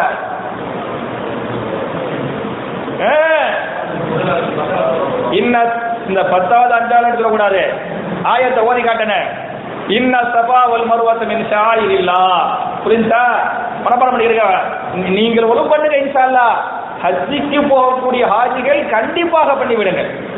1 சரியா? மனப்பாடம் பண்ணியாச்சா? 2வது ஓதுன அல்லாஹ் அக்பர் மனப்பாடம் பண்ணியாச்சா? 3வது என்ன சொல்லுன, லா இலாஹ இல்லல்லாஹு வஹ்தஹு லா ஷரீக லஹு லஹுல் முல்கு வ லஹுல் ஹம்து வ ஹுவ ஐஸா. 4வது என்ன ஓதுன, லா இலாஹ இல்லல்லாஹு வஹ்தஹு அன்ஜஸ வஹ்தா வ நஸர அப்தா வ ஹஸமல் அஹ்ஸாப வஹ்தா. சரியா? பேப்பர் தருவோம் இன்ஷா அல்லாஹ். அப்ப சஃபாவில் ஓதி அதே நாள மருவாவில் போய் ஓதணும். மருவாவில் ஓதிக்கிட்டு மறுபடியும் காபாவை முன்னோக்கி துவா செய்யும். 5 நாள் துவா செய்ய செஞ்சு போட்டு மறுபடியும் சஃபாவுக்கு நீங்க வாங்க. போனா ஒரு செய்ய முடிஞ்சுட்டா திருப்பி நீங்க சஃபாவுக்கு வரும்போது அதே மாதிரி பச்சை டு பச்சை என்ன செய்யணும், ஓடணும். திருப்பி நீங்க சஃபாவுக்கு வந்துட்டீங்க. ஏற்கனவே சஃபாவில் 4 ஓதுனீங்கல்ல, அதே நாள மறுபடியும் ஓதணும், மறுபடியும் துவா செய்யும். புரியுதா? திருப்பி நீங்க மருவாவுக்கு போகணும், என்ன செய்யணும், அதே நாள ஓதணும், திருப்பி நீங்க துவா செய்யணும். புரியுதா புரியலையா? நல்லா புரியுதுல? அப்ப நீங்க சஃபாவில் ஓதிய அவ்வளவு காரியங்களை மருவாவில் செய்ய வேண்டும். வேண்டுமானால் நீங்கள் துவாவை நீங்கள் மாற்றிக் கொள்ளுங்கள். நீங்க சஃபாவில் முதல்ல இம்மை கேட்டிய, அது என்ன செய்யுங்க, மறுமை கேளுங்க. இங்க பொண்டாட்டி பிள்ளைங்களுக்காக துவா செஞ்சீங்க, அங்க போய் உமா பாப்பாக்காக துவா செய்யுங்க. கேட்க வேண்டிய கோரிக்கைகளை நீங்கள் மாற்றிக்கொள்ளாம தவிர ஓத வேண்டிய அந்த வசனங்கள் என்ன செய்யணும், மாத்தாம இன்ஷா அல்லாஹ் ஓதணும். அப்ப நீங்க 7வது அங்கே மருவாவில் போய் நீங்க முடிச்சிட்டீங்க அப்படின்னு சொன்னா நீங்கள் சரியை முடிச்சு விட்டுருது இல்லையா? 7 தவாப் இஹ்ராம் கட்டணும், 7 தவாப் செஞ்சோம், 2 ரக்காத் தொழுதோம், 7 முறை சஃபா மர்வாவுக்கு மத்தியில் தொங்கோட்டு ஓடணும். ஓடின பிறகு ஆண்கள் என்ன செய்யலாம் அப்படின்னு சொன்னா மொட்டை அடித்துக் கொள்ளுங்க. புரியுதா? நிறைய ஹாஜிகள் பண்ணக்கூடிய இன்னொரு தப்பு என்ன அப்படின்னு சொன்னா, அங்க நின்றுகிட்ட ஆண்கள் வந்து மொட்டை அடிக்கணும், பெண்கள் என்ன செய்யணும், லைட்டா முடியை வெட்டி போட்டுக்கிறேன்னு. நீங்க மருவாவில் நான் பார்த்துருக்கிறேன், நின்றுகிட்டு அவருடைய மனைவியை முடியை பிடிச்சி அவர் வெட்டிட்டு போட்டுருவார். எங்க மருவாவில் வச்சு இப்படி ஒரு பெண்ணை முடிய காட்டலாமா? மார்க்க சொல்லுதா? மருவாவில் வச்சு மனைவியுடைய முடிய கணவனை வெட்டலாமா? மார்க்க அனுமதிக்குதா?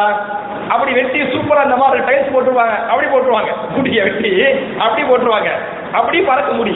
இப்பெல்லாம் மருவாவில் வச்சு இந்த வேலையை பண்ணலாமா? இந்த வேலையை நிறைய ஹாஜிகள் தெரிந்தோ தெரியாமலோ பண்றாங்க. அந்த தப்புகளை நீங்கள் செய்துவிட வேண்டாம். அப்ப மருவாவில் நீங்கள் தலையை முடித்து விட்டு மொட்டை அடிக்கிறதுக்கு நீங்க வெளியே போயிருங்க. ஆண்கள் மொட்டை அடிக்கோ, பெண்கள் முடிய வெட்டி அனுப்பிச்சீங்க, அதை விட்டு நீ வெளியே போயிருங்க. வெளியே போய் பக்கத்துல மொட்டை அடித்தா கூட உங்களுக்கு நஷ்டம். எப்படி நஷ்டம்? நீங்க மருவா விட்டு வெளியே போற நிறைய பாபா சாபா இருக்கு, நிறைய பாகிஸ்தான் வச்சிருப்பாங்க.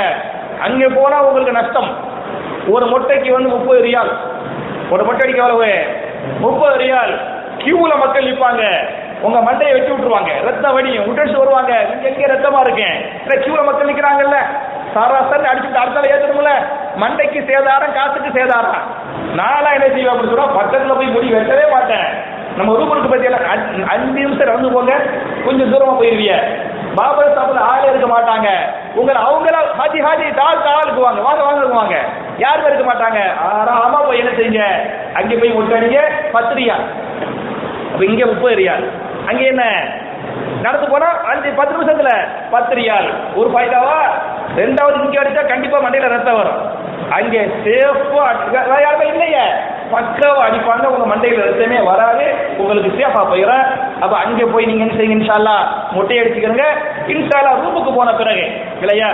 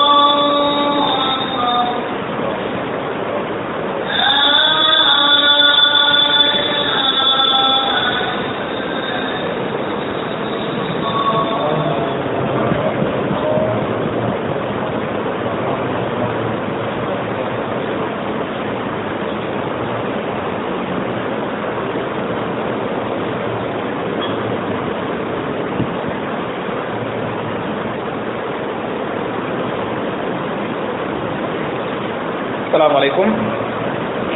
அன்பார்ந்த சகோதரர்களே, தாய்மார்களே, கண்டினியூ பண்றேன் சரியா?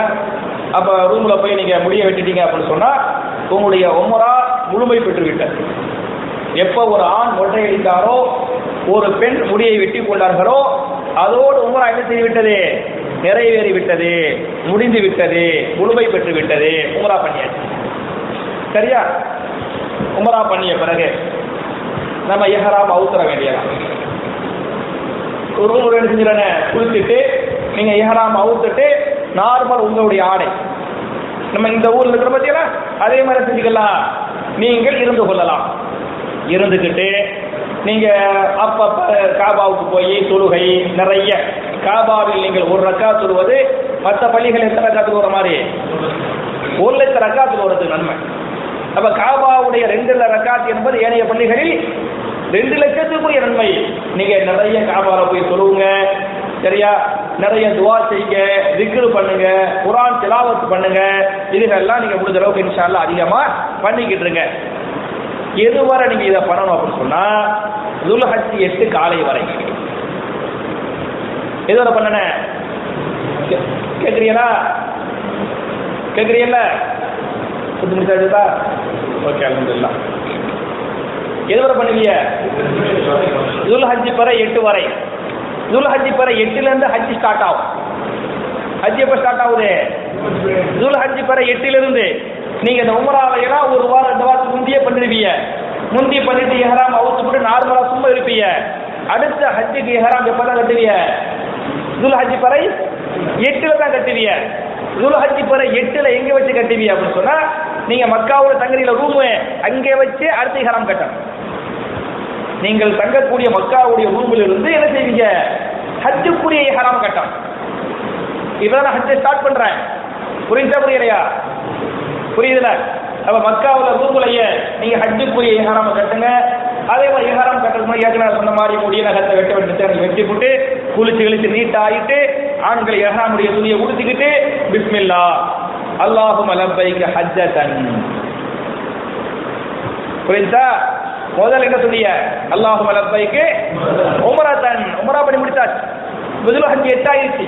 ஹஜ்ஜுக்கு இஹ்ராம் கட்டிட்டோம். பிஸ்மில்லா அல்லாஹும்ம லப்பைக ஹஜ்ஜதன் என்று சொல்லிவிட்டு இஹ்ராம் கட்டினவனே சொல்ல வேண்டிய அதே வார்த்தை லப்பைக அல்லாஹும்ம லப்பைக் லப்பைக லா ஷரீக லக லப்பைக் இன்னல் ஹம்த வன் நிஅமத லக வல் முல்க லா ஷரீக லக். தல்பியாவை ஆரம்பிச்சிட வேண்டியதான். இதுல துல்ஹஜ் 8 இருக்கா இல்லையா? துல்ஹஜ் 8க்கு அரபில என்ன பேர் என்று சொன்னால் என்ன பேரு? துல்ஹஜ் 8ஆம் அன்று அன்னைக்கு நபிகள் நாயகம் வைத்த பேர் என்ன தெரியலையோ? அப்துல் அமீர் யௌமு தர்வியா. நான் அடுத்த வகுப்புல கேட்பேன். துல்ஹஜ் 8க்கு ரசூலுல்லாஹ் வச்ச பேர் வந்து யௌமு தர்வியா. யௌமு தர்வியா. யௌமுனா நாள். யௌமுனா என்ன? நாள். தர்வியா என்று சொன்னால் நீர் புகட்டுதல், தண்ணி கொடுக்குதல், நீர் புகட்டக்கூடிய நாள். அது 8க்கு பேர் என்ன?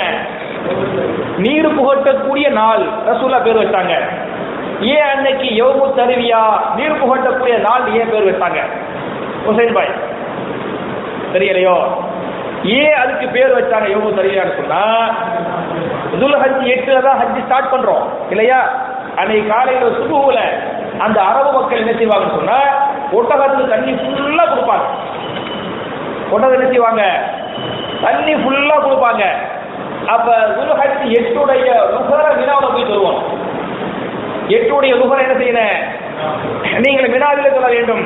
அப்ப துல்ஹஜ் காலையில ஒட்டகத்துக்கு தண்ணி ஃபுல்லா கொடுக்கறனால அந்த நாளைக்கு ரசூலுல்லாஹ் பேர் வைக்கிறாங்க. எதை வச்சாங்க? யௌமு தர்வியா நீர் புகட்டக்கூடிய நாள் என்று பேர் வைத்தார்கள். புரிஞ்ச பேர் புரிஞ்சுக்கிட்டா? அப்ப நீங்க பக்காவா ரெடியாகி ஹஜ்ஜுக்கு இஹ்ராம் கட்டி அன்னைக்கு லுஹருக்கு முன்னாலேயே எங்க போயிடணும்? மீனாவுக்கு போயிடும்.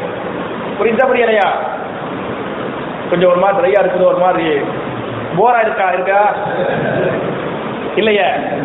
கேட்டுக்கலாம். சரியா? அப்ப துல்ஹஜ் 8ல மீனாவுல போய் லுஹருக்கு முன்னால மீனாவுல போய் நிக்கணும். எல்லா ஹாஜிகளும் மீனாவுக்கு போயிடுவாங்க. ஏறாம் கட்டி மீனாவுக்கு போயிடுவாங்க. மீனாவுல போய் ரசூலுல்லாஹி ஸல்லல்லாஹு அலைஹி வஸல்லம் அன்னைக்கு லுஹர் தொழுவதற்கு முன்னால ஒரு குதுபா கொடுத்தாங்க அப்படின்னு ஹதீஸ் சொல்றாங்க. ஜும்மாவுல குதுபா கொடுப்போம்ல, அது மாதிரி என்ன துல்ஹஜ் 8 லுஹருக்கு முன்னால குதுபா கொடுத்தாங்க. அதான் ஹஜ் ஸ்டார்ட் பண்றது. ஹஜ்னா என்ன, ஹஜ்ஜுடைய சிறப்பு என்ன, எப்படி ஹஜ் பண்ணணும், அது மாதிரியான சட்டத்திட்டங்களை மினாவுல சொன்னாங்க அப்படின்றது. அப்ப ஒரு குதுபா கொடுப்பாங்க, லுஹர் தொழு வைப்பாங்க. சரியா? லுஹரை எத்தனை ரக்காத் தொழு வைப்பாங்கன்னு சொன்னா எத்தனை ரக்காத்து? 2 ரக்காத். புரிஞ்சா? நீங்கள் மினாவில் தொழ வேண்டிய ரக்காத்துகள் வந்து 4 ரக்காத் அல்ல. எத்தனை ரக்காத்துகள்? 2 ரக்காத்துகள். மினாவுல 2 ரக்காத் தொழு வைப்பாங்க. லுஹர் தொழுது கொள்ள வேண்டியது. புரிஞ்சா? தொழுது போட்டு அப்புறம் நீங்க சாப்பாடுலாம் சாப்பிட்டுட்டு ஃபுல்லா தஸ்பீஹ், குர்ஆன் திலாவத்து, துஆ அதான் மினாவுல செய்யணும். அதிகமா துஆ செய்ய. வீண் பேச்சுக்கள், வெளி பேச்சுக்களை நீங்கள் தவிர்த்து கொள்ளுங்கள். இதுகளை பண்ணுங்க. அசர வர பண்றீங்க. அப்புறம் அசருக்கு என்ன செய்வாங்க? அசர் வாக்கு சொல்லுவாங்க, அசர் துருவாங்க. எத்தனை ரக்காத்து? 2 ரக்காத். புரிஞ்சா? அப்புறம் இபாதத்தோ ரெஸ்டோ நீங்க பாத்துக்கோங்க. அப்புறம் மகரிப் வாங்க சொல்லுவாங்க, 3 ரக்காத் துருவாங்க. அப்புறம் இஷா வாங்க சொல்லுவாங்க, 2 ரக்காத் துருவாங்க. புரிஞ்சா? அதுக்கு பிறகு நீங்க வித்ரு, முன்பின் சுண்ணத்துக்கெல்லாம் இல்ல, வித்ரு என்ன செய்யுங்க? நீங்கள் தொழுது கொள்ளுங்கள். தொழுது போட்டு நைட்டு நிம்மதியா அல்லாஹ்னு படுத்து தூங்கிடுங்க. வித்ருக்கு அப்புறம் என்ன? மினாவுல நல்ல ஒரு தூக்கம். புரிஞ்சா? நல்ல ஒரு தூக்கத்தை முடிச்சு போட்டு மறுநாள் காலை ஆயிடும். மறுநாள் காலை 8 மணிக்கு குளிக்கணும். நம்ம ஊர்ல மாதிரி 7 மணிக்கு குளிச்சிடாம, சரியா? இங்க செஞ்ச பாவத்துக்கு தான் பரிகாரத்துக்கு அங்கே போயிட்டோம். அங்க மினாவுல கரெக்டா சுபுக்கு முன்னாடி செஞ்சுருங்க, முடிச்சிருங்க. சுபுக்கு முன்னாலேயே முடிச்சு நீங்க குளிச்சு உங்களை நீங்கள் சுத்தப்படுத்திக் கொண்டு அங்கேயே நீங்க 9ஆவது நாளுடைய சுபுகு தொழுகையை நீங்கள் மினாவிலே தொழுது விட்டு, அப்ப மினாவுல 5 தொழுகை. மினாவுல என்ன? 8 லுஹர், அசர், மகரிபு, இஷா, மறுநாள் சுபு. இந்த 5 தொழுகையை நீங்கள் தொழுதுவிட்டு சுபுவுக்கு பிறகு தஸ்பீஹாத்துகள் பண்ணுங்க. எதுவரை என்று சொன்னால் சூரியன் உதிக்கும் வரை. சூரியன் உதித்த பிறகு அங்கிருந்து எங்கே போகணும்? அரபாவுக்கு போகணும். புரிஞ்சா? அரபாவுக்கு போகும்போது நீங்க என்ன சொல்லிட்டு போகணும்? லப்பைக் தல்பியா லப்பைக் அல்லாஹு லப்பைக். அதை சொல்லிக்கிட்டே இன்ஷா அல்லாஹ் நீங்க அரபாத்துக்கு போங்க. அரபாவுக்கு நீங்க போனா உங்களை கூட்டு போறதுக்கு வாகனம், வண்டி வசதி வச்சிருப்பாங்க. அந்த வண்டியில நீங்க போங்க. நான் தனியா போனா உங்க டென்ட் தெரியாது. அரபால இருந்து டென்ட் கொடுப்பாங்க, உங்க டென்ட் தெரியாம போயிடும். கடல் மாதிரி இருக்கேன். உங்க வாகனத்துல போங்க. இன்ஷா அல்லாஹ் நீங்க ஒரு 6 மணிக்கு புறப்பட்டா எனக்கு தெரிஞ்சு ஒரு 9 மணிக்கெல்லாம் 9-10 மணிக்கெல்லாம் இன்ஷா அல்லாஹ் நீங்க அரபாவிற்கு போய் விடலாம். உங்களுடைய டெண்டை நீங்கள் அடைந்து விட முடியும் இன்ஷா அல்லாஹ். சரியா? அரபாவுக்கு போயாச்சா? இப்ப நம்ம எங்க நிக்கிறோம்? எந்த நாள்? துல்ஹஜ் 9ல. அப்ப அரபாவுடைய எல்லையை அடைந்தவுடன் போகும்போதே பெரிய போர்டு வச்சு விதாயத்து அரபா, அரபாவுடைய எல்லை ஆரம்பித்து விட்டது அப்படின்னு வச்சிருப்பாங்க. அரபாவுடைய எல்லையை நீங்கள் அடைந்தவுடன் துஆ செய்யுங்கள். நபிகள் நாயகம் துஆ செய்தார்கள். அப்புறம் ஹதீஸ் வருது, அரபாவுடைய எல்லைக்கு போனோட என்ன செய்யணும்? கையை தூக்கி துஆ செய்ய ஆரம்பிச்சாங்க. பஸ்லையே நீங்க எல்லையை தாண்டி போவீங்க, ஆனா பஸ்ல என்ன செய்யணும்? துஆ செய்ய ஆரம்பிச்சிருங்க. அப்படி துஆ செஞ்சுட்டு தல்பியா ஓதிக்கிட்டு அரபாவுடைய டெண்டுக்கு நீங்க போயிட்டீங்க. ஒரு 10 மணிக்கு இன்ஷா அல்லாஹ் போய் சேர்றீங்க. இபாதுகள் பண்ணுங்க. லுஹருடைய நேரம் வர, லுஹருடைய நேரம் வந்த உடனே அரபாவுடைய லுஹருக்கு முன்னால ஒரு குத்பா கொடுப்பாங்க. வெள்ளிக்கிழமை அது 8லயும் ஒரு குத்பா கொடுப்பாங்க. 9 அரபாவில் என்ன? ஒரு குத்பா கொடுப்பாங்க. ஒரு குத்பா கொடுத்து லுஹரையும் அசரையும் ஜம்மு கஸ்ர் பண்ணுவாங்க. புரியுதா? மினாவுல ஜம்மு பண்ணாங்க, சாரி மினாவுல கஸ்ர் பண்ணாங்க. என்ன பண்ணல? புரியலையா? மினாவுல 2 ரக்காத்தாக குறைத்தார்கள், சேர்த்து தொழவில்லை. ஆனால் அரபாவில ஜம்மு பண்ணுவாங்க, கஸ்ர் பண்ணுவாங்க. புரிஞ்சா யூசுபாய்? அரபாவுல அந்த பயான முடிச்ச உடனேயுமே 2 ரக்காத்து லுஹர், அப்புறம் அடுத்த காம சொல்லுவாங்க, அடுத்த 2 ரக்காத்து என்ன? அசர். முடி அரபாவுடைய தொழுகை 2 தொழுகை தான் முடிச்சிட்டு ஃபுல் அண்ட் ஃபுல் இபாதத் அரபாவுல. புரிஞ்சா? நபிகள் நாயகம் ஸல்லல்லாஹு அலைஹி வஸல்லம் அரபாவில் விசேஷமாக கேட்ட துஆ அல்லது விக்ர் என்ன? அரபால ரசூலுல்லாஹ் விசேஷமா எதை கேட்டாங்க, கேட்க சொன்னாங்க? நான் சொல்லிடுறேன். அரபாவில் நீங்கள் விசேஷமாக அதிகம் ஓதக்கூடிய விக்ர் என்ன என்று சொன்னால் உங்க எல்லாருக்குமே தெரிஞ்சதா லா இலாஹ இல்லல்லாஹு வஹ்தஹு லா ஷரீக லஹு லஹுல் முல்கு வ லஹுல் ஹம்து வ ஹுவ அலா குல்லி ஷைஇன் கதீர். இதுதான் ரசூலுல்லாஹ் விசேஷமா அரபாவுல அதிகமா ஓதுனாங்க, ஓத சொன்னாங்க அப்படின்னு ஹதீஸ் வருது. அப்ப இதுகள் நீங்க அதிகமா ஓதுகிறீங்க. அதுக்கு மேல தேவையான துஆ என்ன செய்யுங்க, இன்ஷா அல்லாஹ் பண்ணுங்க. அன்றைய சூரியன் மறையும் வரை நீங்கள் கண்டிப்பாக அரபாவில் தங்கியிருக்க வேண்டும். சூரியன் மறைந்து விட்டது. அந்த 9ஆவது நாளுடைய சூரியன் மறைந்தவனையே அங்கிருந்து முஸ்தலிஃபாவுக்கு புறப்படும். புரிஞ்சா? முஸ்தலிஃபாவுக்கு நீங்க போகும்போது எனக்கு தெரிஞ்சு எந்த ஹாஜிகளுக்கு முஸ்தலிஃபாவில் டென்ட் தர மாட்டாங்க. முஸ்தலிஃபாவில் டென்ட்டே கிடையாது. மினாவில் டென்ட் உண்டு, அரபாவில் என்ன உண்டு, உங்களுக்கு டென்ட் தருவாங்க. முஸ்தலிஃபாவில் எவ்வளவு பெரிய கோடீஸ்வரா இருந்தாலும் அந்த முஸ்தலிஃபாவில் அங்கங்கே படுக்கிற பார்த்து சரியா. அதனால நீங்க முஸ்தலிஃபாவுக்கு போகும்போது பஸ்ஸில் போவதை விட நீங்க அங்கே உள்ள சூழ்நிலையை பார்த்துருங்க, உங்க உடல்நிலை அங்கே உள்ள சூழ்நிலை இதுகளை பார்த்துருங்க. என்னுடைய அனுபவத்தை சொல்ல வர, நீங்கள் பஸ்ஸில் போவதை விட நடந்து போனா கொஞ்சம் ஈஸியா முஸ்தலிஃபாவுக்கு சீக்கிரமா போயிடலாம். ஏன்னா பஸ் வந்து ஏறக்குறைய 7 மணி நேரம் 8 மணி நேரம் 7 கிலோமீட்டர் தான். நான் முதல் ஹஜ் பண்ணும்போது பார்த்தீங்கன்னாக்க 6 மணிக்கு பஸ்ல ஏறினேன். எத்தனை மணிக்கு போய் சேர்றேன் முஸ்தலிஃபாவுக்கு? அதிகாலை 3 மணி. ஏறக்குறைய 8 கிலோமீட்டருக்கு 9 மணி நேரம் பயணம். அவ்வளோ டிராபிக், அப்படி நிச்சயம் பயங்கரமா நிற்கும் டிராபிக். பெரிய கூட்டம் என்ன ஒண்ணுக்கு போக முடியாது. எவ்வளவு உட்காந்துக்கிறது ஒண்ணுக்கு வரேன். நம்ம ஊராக அப்படி பார்த்து ஓரமா போய் அங்கே அடிச்சுட்டு வந்துடலாம். அங்கே வந்து பார்த்தீங்கன்னாக்க கண்ணு கேட்டு தூரத்துல மக்கள் கடல் மாதிரி இருப்பாங்க. எங்கட போய் ஒண்ணுக்கு போறது ஒண்ணுமே பண்ண முடியாது. அதனால நீங்க நடந்து போய் நடைபாதை தனியா இருக்கேன், பஸ் பாதை தனியா இருக்கேன். நடைபாதை கடல் மாதிரி பெருசா நிறைய தரைக்குள் மச்சி இது நடைபாதை அது போட்டிருப்பான். ஃபுல்லா ராணுவத்தை போட்டு வச்சிருப்பான். இதுல எந்த பஸ் எந்த கார் உள்ள வர முடியாது சரியா. நடைபாதையில போனீங்க அப்படின்னு சொன்னா அங்கங்க பாத்ரூமுகள், ஜம்சம் தண்ணி, ரெஸ்ட் எடுக்க இடம் எல்லாம் நடந்து போனா 7 கிலோமீட்டர் தான் பாய். 7 கிலோமீட்டர் நடந்து போக முடியாது. நீங்க நடந்தா என்னுடைய அனுபவத்து பிரகாரம் 2 மணி நேரத்துல இன்ஷா அல்லாஹ் நீங்க அரபாவிலிருந்து முஸ்தலிஃபாவுக்கு போயிடும். நீங்க 7 மணிக்கு இன்னைக்கு மக்காவுல வந்து 6:58க்கு மகரிப் வாங்க சொல்றாங்க சரியா. நீங்க மகரிபை வந்து அரபாவுல தொழ கூடாது. சூரியன் மறைஞ்சு போச்சு, 7 மணி ஆயிடுச்சு. 7 மணிக்கு நீங்க பிஸ்மில்லாஹ் நடக்க ஆரம்பிச்சு அப்படி சொன்னா இன்ஷா அல்லாஹ் 9 மணிக்கு நீங்க போயிடலாம், முஸ்தலிஃபாவுக்கு போயிடலாம். புரியுதா? முஸ்தலிஃபாவுக்கு போயாச்சா, முஸ்தலிஃபாவுல போய் என்ன செய்யணும் அப்படி சொன்னா ஒரு பாங்க சொல்லி 2 இகாமத் சொல்லி 2 தொழுகை சொல்லுவாங்க. எந்தெந்த தொழுகை? மகரிப் இஷா. நீங்க எத்தனை மணிக்கு 10 மணிக்கு முஸ்தலிஃபாவுக்கு போனாலும் 12 மணிக்கு முஸ்தலிஃபாவுக்கு போனாலும் அங்கே போய் தான் என்ன மகரிப் தொழுகை. மகரிப் இஷாவை ஜம்மு கஸ்ர், அரபாவில் லுஹராத்தில் ஜம்மு கஸ்ர், முஸ்தலிஃபால என்ன மகரிப் இஷா ஜம்மு கஸ்ர் பண்ணிவிட்டு இஷாவை முடித்துவிட்டு வித்தரை சூழ்ந்துவிட்டு நபிகள் நாயகம் செல்லும் முஸ்தலிஃபாவில் தூங்கி விட்டார்கள். நிம்மதியாக அப்படி தூங்கிடும்.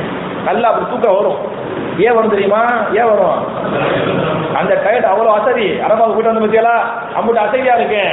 நல்லா தூக்கம் வர, நீங்க நல்லா தூங்கினாதான் மறுநாள் இபாதத்தை நீங்க நல்லா பண்ண முடியும். நல்லா நீங்க தூங்கிருங்க சரியா. தூங்கி மறுநாள் 7 மணிக்கு முடிச்சிடாம 7 மணிக்கு முடிக்கணும் தூங்க முடிச்சிடாம. அன்னைக்கு 10 ஆயிடுச்சு இல்லையா? 10வது நாள் நீங்க முடிச்சாச்சு. இப்ப துல்ஹஜ் 8க்கு பேர் யோமுல் தர்வியா.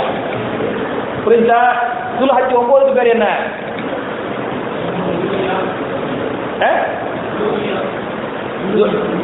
துல்ஹஜ் 9வது நாள். அதான உண்மையிலே கவலையா இருந்துச்சு. கவலை வருத்தம். இதனால நம்மள்கிட்ட வர்ற மக்கள் துல்ஹஜ் 9 கூட பேர் தெரியலையே. உண்மையிலே நான் ஃபீல் பண்ணேன் சரியா. துல்ஹஜ் 8ஆம் நாளுக்கு பேர் யௌமுத் தர்வியா. துல்ஹஜ் 9 நாளுக்கு பேர் என்ன? யௌமுல் அரஃபா. அரஃபாவுக்கு போறனால யௌமுல் அரஃபா. துல்ஹஜ் 10க்கு பேர் என்ன அப்படின்னு சொன்னா யௌமுல் நஹர். யௌமுல் நஹர் ஃபஸல்லி லிரப்பிக வன்ஹர். சரி, எல்லாருக்குமே தெரியும். என்ன கல்கௌதர் அளவு தெரியுமா? தெரியும். நஹர் என்று சொன்னால் குர்பானி கொடுத்தல். யௌமுல் நஹர் அது குர்பானி கொடுக்கக்கூடிய நாள். அன்னைக்கு தான் ஹாஜி என்ன செய்வாங்க? குர்பானி கொடுப்பாங்க. அப்ப 10ஆம் நாள் சுபஹ நீங்க தொழுவீங்க முஸ்தலிஃபாவுல. சுபஹை தொழுது விட்டு கொஞ்சம் இபாதத் பண்ணுங்க. பண்ணிவிட்டு சூரியன் உதிப்பதற்கு முன்னால் நீங்கள் முஸ்தலிஃபாவிலிருந்து மீண்டும் மினாவை நோக்கி புறப்பட வேண்டும். புரியுதா ஹசன் பாய்?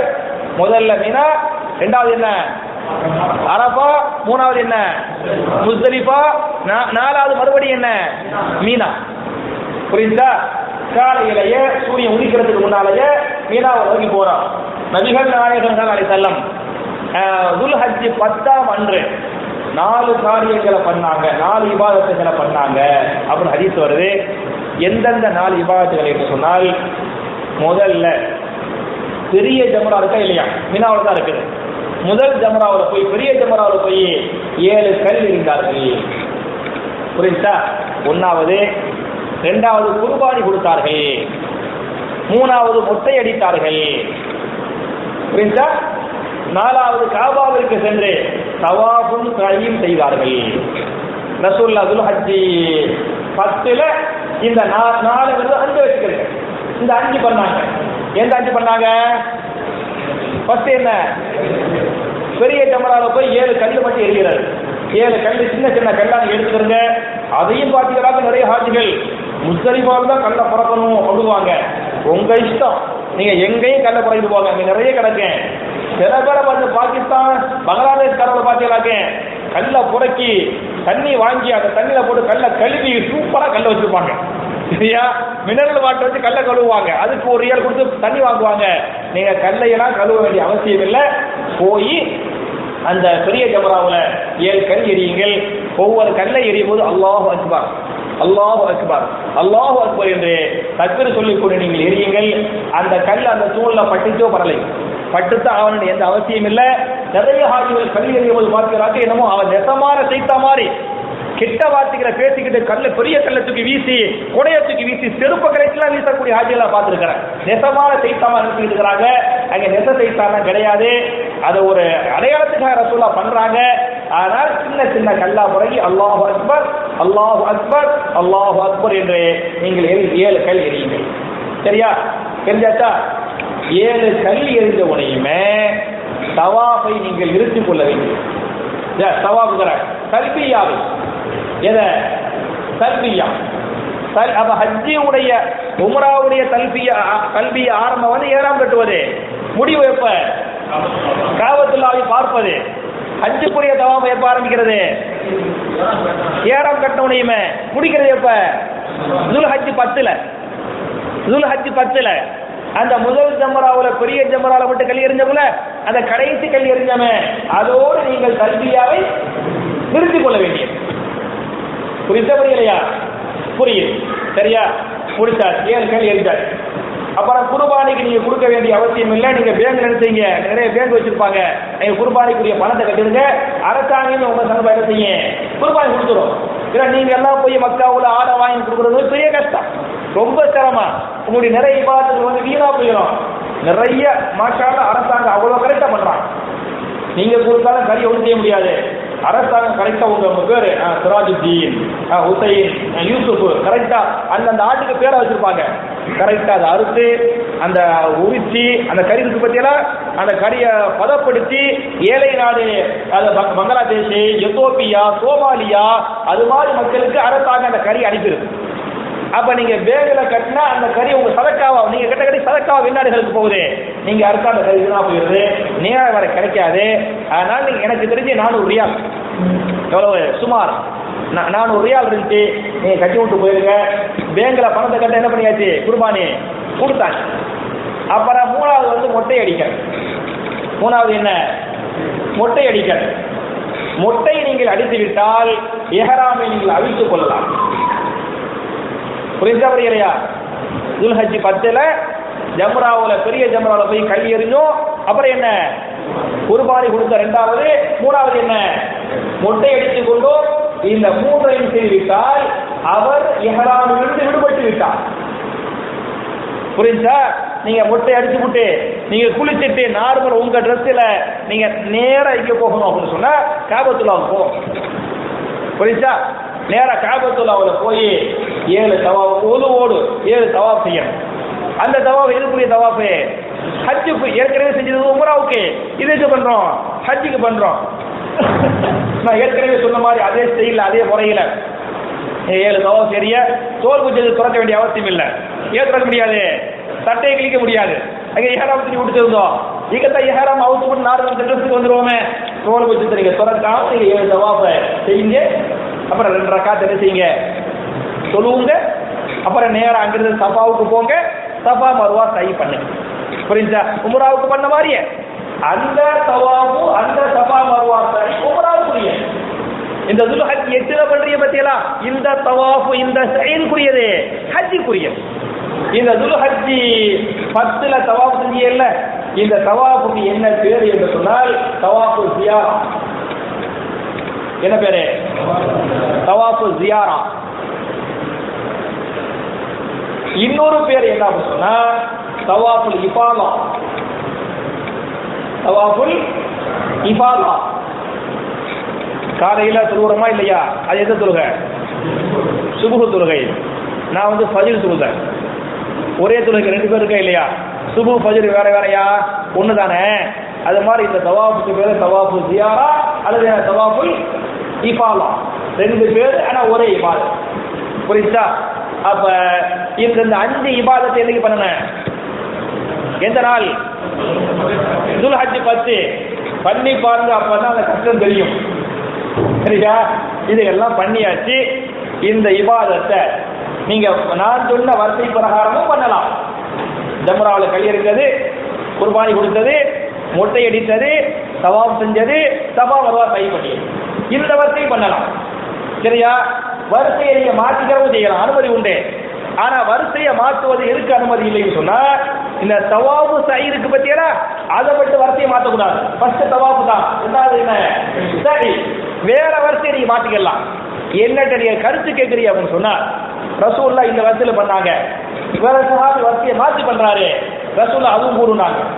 இன்னொரு சஹாபி வரிசையை மாற்றி பண்ணாரு, லஹரஜாலை இதுவும் மார்க்கத்தை கூறுட்டாங்க. புரிஞ்சா? ஆனா நான் உங்கள்கிட்ட என்னுடைய அனுபவத்தை நான் சொல்லணும் அப்படின்னு சொன்னா, நீங்க துல்ஹஜ் காலையில நேரா ஜம்ராவுக்கு போய் கல் எறியாமல், சரியா? ஏன் கல் எறியாமல் சொல்றேன்? செம கூட்டமா இருக்கு, 50 பேர் ஹாஜிகள் ஜம்ராவில் போய் நிற்பாங்க. நீங்க என்ன செய்யுங்கன்னா நேரா காபாவுக்கு போயிருங்க. சரியா? எல்லாத்தையும் முடிச்சு காபாவுக்கு வந்து செம கூட்டமா இருக்கு. காபா எல்லா கூட்டமும் ஜம்ராவுக்கு போகுது. நீங்க என்ன செய்யுங்க? காபாவுக்கு போயிருங்க. காபால போய் தவாப் செஞ்சிருங்க. அப்புறம் சபா மர்வா சை பண்ணிருங்க. சரியா? குர்பானி கொடுத்தாச்சு, பணத்தை கட்டியாச்சு, அப்புறம் மொட்டையை அடிச்சிருங்க. புரியுதா? காபாவில போய் தவாப் செஞ்சுட்டியே, சபா மர்வா சை பண்ணிட்டியே, நீங்க பேங்க்ல பணம் கட்டி குர்பானி கொடுத்துட்டியே, காபா கிட்ட என்ன செஞ்சிருக்கீங்க? மொட்டை அடிச்சுட்டியே. இந்த 3ஐயும் நீங்கள் செஞ்சுவிட்டால், இந்த 4ல ஏதாச்சும் 3 செஞ்சா இஹ்ராம் விட்டு வெளியே வந்துடலாம். 4ல என்ன? ஏதேனும் 3, ஜம்ராவில் கல்கறிகள், குர்பானி கொடுத்தல், மொட்டை அடித்தல், தவாஃபும் சை செய்தல். புரியுதா? இந்த 4ல் ஏதேனும் 3ஐ செய்துவிட்டால் என்ன செஞ்சுக்கலாம்? யாரா போட்டு வெளியே வந்துடலாம். அப்ப நீங்க என்ன செய்யணும்? முதல்ல தவாஃப் செய்யலாம், தவாஃபு சை சரியா பண்ணுங்க, கூட்டம் கம்மியா இருக்கு. அப்புறம் குர்பானி கொடுத்தாச்சு, மொட்டை அடித்தாச்சு, காபாவுக்கு நீங்க ஃப்ரீயா இபாதத் பண்ணி முடிச்சிட்டியே, நீங்க யாரா போட்டு வெளியே வந்துடலாம். புரியுதா? அப்புறம் மக்கள் எல்லாம் காபாவுக்கு வருவாங்க. நீங்க எங்க போயிருவீங்க? மினாவுக்கு போயிருவீங்க. ஜம்ராவுக்கு எல்லாம் ஒன்று மினாவுக்கு ஜமா இருக்குது. சரியா? மினாவுக்கு போய் ஜம்ராவுக்கு போயிருவீங்க, ஜம்ராவில் போய் கல் எறிவீங்க. இது உங்களுக்கு ஈஸி வழிக்கு சொல்ல வர்ற, இது சுன்னான்னு சொல்ல வர. நான் சுன்னாவுக்கு மாற்றமா சொல்லல, ஹாதிஹி சுன்னா கால ரசூலுல்லாஹி ஸல்லல்லாஹு அலைஹி வஸல்லம். புரியுதா? இந்த உங்க விருப்பம். நீங்க நான் கேட்ட இபாதத்தை சொல்லிட்டேன், இந்த வரிசை நீங்க எப்படி நீங்க மாற்றிக் கொள்ளலாம். இந்த 3ஐ செய்துவிட்டால் உங்களா இஹ்ராம் விட்டு நீங்க வெளியே வந்துடலாம். புரியுதா? புரியலையா? நல்லா புரியுது. அன்னைக்கு எல்லாம் பண்ணி போட்டு அன்னைக்கு நைட்டு எங்க போய் தங்கணும்னு சொன்னா, மினாவில் போய் தங்க. எங்க தங்கின? மினாவில் தங்க. நைட்டு மினாவில் தங்கிட்டு அப்புறம் உங்களுக்கு ஃப்ரீதா 6ஆம் மணி தங்கிக்கலாம். மினாவில் தங்கும் போகலாம். 5 பேர் சொல்லுவது இருக்குல்ல, சொல்லுவது எப்படி சொல்லுவோன்னு 2 ஜம்மு கசரு இல்ல, கசரு ஜம்மு இல்லை, கசரா சொல்லுவோன. மினாவில் 2 ரக்காத் சொல்லுவீங்க, சுபுக்கு 2 ரக்காத்து, லுகருக்கு லுகருடைய நேரத்தில் 2 ரக்காத், அசருக்கு அசருடைய நேரத்தில் 2 ரக்காத். அப்ப கசரு பண்ணவே தவிர என்ன பண்ணக்கூடாது? ஜம்மு பண்ணக்கூடாது. அப்ப இந்த மாதிரி இருந்துட்டு மறுநாள் காலையில லுகருக்கு பிறகோ அசருக்கு பிறகோ மகரிபுக்கு பிறகோ நீங்க என்ன செய்யணும்னு சொன்னா, நீங்க மறுபடியும் இதுக்கு போகணும், ஜபராக்களுக்கு போகணும். நிறைய ஹாஜிகள் லுகருக்கு பிறகு போவாங்க. என்னட்ட கேட்டா நீங்க லுகருக்கு பிறகு போவாங்க. ஏன் போவாதீங்க? அம்புட்டு கூட்டமும் லுகருக்கு பிறகுதான் போவேன். சுமார் ஒரு 40 ஹாஜிகள் போறாங்க. ஒரு காலத்துல மூத்து நடந்துச்சு, எங்கதான் நடக்கும்? அந்த ஜம்ராக்கள்ல தான் மூத்து நடக்குது. இன்னைக்கு மாஷா அல்லாஹ் மூத்து இன்னைக்கு நடக்காது. அல்லாஹ் நம்ம எல்லாத்தையும் காப்பாத்தன. அதுக்கு பல காரணங்கள். ஒண்ணு பார்த்து எல்லாரும் ஃபுல்லா ராணுவத்தை போட்டு வச்சு யாரும் அந்த அதே வழியில் திரும்பி வர முடியாது. சரியா? இது ஒரு முக்கியமான காரணம். 2வது பார்த்தீங்கன்னா அன்னைக்கெல்லாம் ஜம்ரா சின்னோன்னு இருந்துச்சு, அப்படி கூட வாங்கி போய் நிற்கிறேன். இன்னைக்கு கடல் மாதிரி கட்டி வச்சுக்கிறாங்க. அதே ஃபுல்லா பார்த்தீங்கன்னா கீழே முதல் மாடி 2வது மாடி, 3வது மாடி, 4வது மாடி. நீங்க போய் நின்றா போதும், அந்த மின் தூக்கி இருக்கு பத்தியெல்லாம் அது அப்படியே உங்களை மேல தூக்கி கொண்டு போகும். அதுவே போய் ஜபரா போய் உங்களை விட்டுரும். நீங்க கல் அடி எறியலாம், சின்ன பிள்ளைன்னு செஞ்சுக்கலாம், கல் எரிஞ்சிக்கிறலாம். அப்ப ஏரியா ரொம்ப பெருசாக்கப்பட்டு விட்டது காரணத்தால மௌத்து நடக்காது. நீங்க அந்த கொஞ்சம் இடத்துல நேரத்தை மட்டும் கொஞ்சம் மாற்றி மாற்றி நீங்க பாத்துருங்க. நீங்க லுஹருக்கு பிறகோ, அசருக்கு பிறகோ, மகரிபுக்கு பிறகோ, இஷாவுக்கு பிறகோ நீங்க என்ன செய்து கொள்ளுங்கள், 11ல் 3 ஜமராவுக்கு போவோம். புரியுதா? 21 கல் எடுத்துக்கிறேன். 21 கல் எடுத்துக்கிட்டு முதல் சின்ன ஜமராவுல போய் 7 கல் எரியணும். அப்புறம் நடு ஜமரா இருக்கேன், அங்கே போய் என்ன செய்யணும், 7 கல் எரியணும். அப்புறம் அடுத்த இருக்கேன், அங்கே போய் என்ன செய்யணும், 7 கல் எரியணும். அப்ப ஜமரத்துல் ஊலா, உஸ்தா, உக்குபா அப்படிங்குவாங்க. சின்னது, நடு, பெருசு. அது மாதிரி அப்ப வழி விட்டுருப்பாங்க. அது ஒவ்வொரு ஜமராக்கள்ல 7 கல் எரியுங்க. ஒவ்வொரு கல் எரியும் என்ன சொல்லணும், அல்லாஹு அக்பர், அல்லாஹு அக்பர், அல்லாஹு அக்பர் எரிஞ்சிட்டீங்க. 7 7 7 20 நெரிஞ்சாட்டா எரிஞ்சதுக்கு அப்புறம் நீங்க மறுபடியும் வந்து ரூம்ல ரெஸ்ட் எடுங்க. உங்க டென்ட்ல, மீனாவுடைய டென்ட்ல சொல்லுங்க, இபாத் பண்ணுங்க, துவா செய்யுங்க, தூங்குங்க, ரெஸ்ட் எடுங்க. மறுநாள் நைட்டு பிறை 12 நைட்டு அப்பவும் மீனாவில் தங்கணும். 12 காலை ஆயிடுச்சு. 12 காலை லுஹருக்கு பிறகு அசருக்கு பிறகு நீங்க என்ன செய்யுங்க, இன்ஷா அல்லாஹ் திருப்பி நீங்க ஜமராக்களுக்கு போகணும். திருப்பி 7 கல் 7 கல் 7 கல். சின்னதுக்கு 7, நடுவுக்கு 7, பெருசுக்கு என்ன 7 எரிஞ்சாச்சா? 21 7 7 7 21 எரிஞ்சாச்சு. அப்புறம் நீங்கள் முடிந்தால் துல்ஹஜ் 13 நைட்டையும் எங்க கழியுங்க, மினாவில். அப்படி அல்லாஹ் சொல்றான். யாருக்கு இறையச்சம் இருக்கிறதோ அவர்கள் துல்ஹஜ் 13 மினாவில் தங்குவார்கள் அப்படின்னு குர்ஆன்ல அல்லாஹ் சொல்லி காட்டுறான். அதனால நீங்க துல்ஹஜ் 13 இன்ஷா அல்லாஹ் நீங்க மினாவுல கழிங்க. மினாவில் கழித்து விட்டு துல்ஹஜ் 13 லுஹருக்கு பிறகு என்ன செய்யுங்க, திருப்பி 3 ஜமராவுக்கு, சின்ன ஜமரா, நடு ஜமரா, பெரிய ஜமரா. சரியா? 7 கல் 7 கல் 7 கல். புரியுதா? மொத்தமா நீங்கள் எரிய வேண்டிய கற்கள் 70 கல் இருக்கு. மொத்தமா எத்தனை கல்? 70 கல். எப்படி 70? துல்ஹஜ் 10ல் 7, அப்புறம் துல்ஹஜ் 11ல் 21, 12ல் 21, 13ல் 21. சரியா? சரியாயிருச்சா? 21 21 21 63 பிளஸ் 7 70 ஆயிருச்சா? ஒவ்வொரு ஹாஜிகளும் இந்த மாதிரி 20 கல் இன்ஷா அல்லாஹ் எரிஞ்சிருங்க.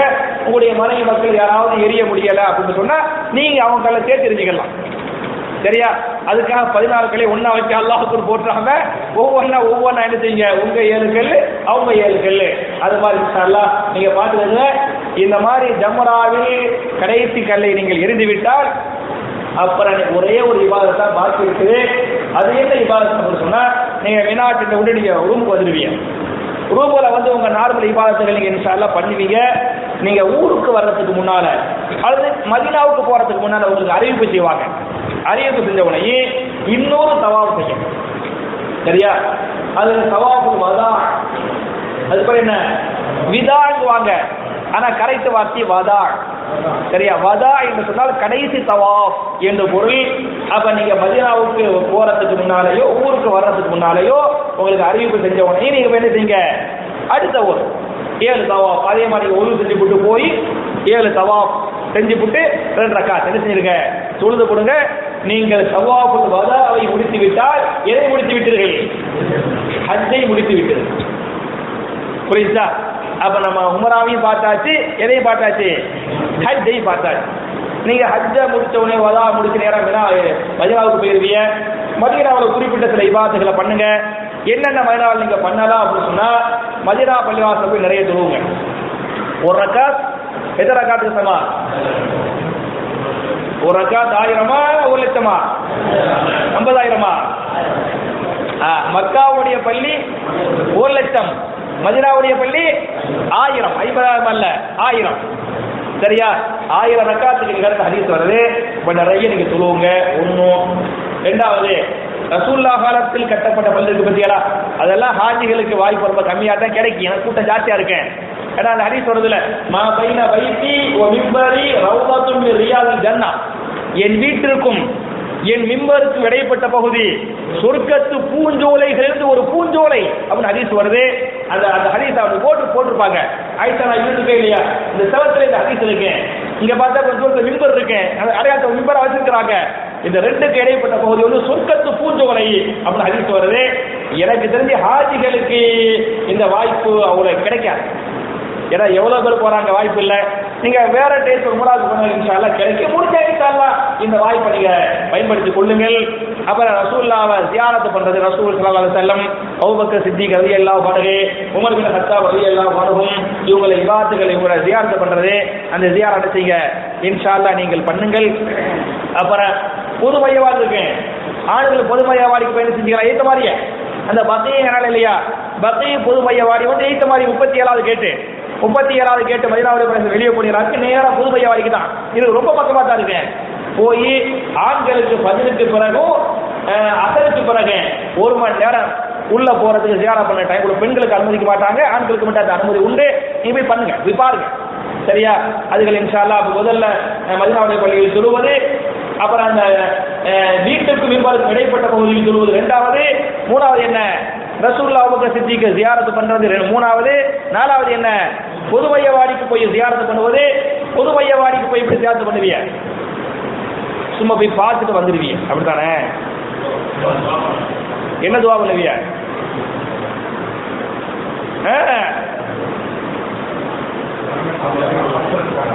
அஸ்ஸலாமு அலைக்கும் அகில தியாரி மினல் முஃமினீன வல் முஸ்லிமீன் வ இன்னா இன்ஷாஅல்லாஹு பிக்கும் லாஹிகூன் அஸ்அலுல்லாஹ லனா வ லகுமுல் ஆஃபியா.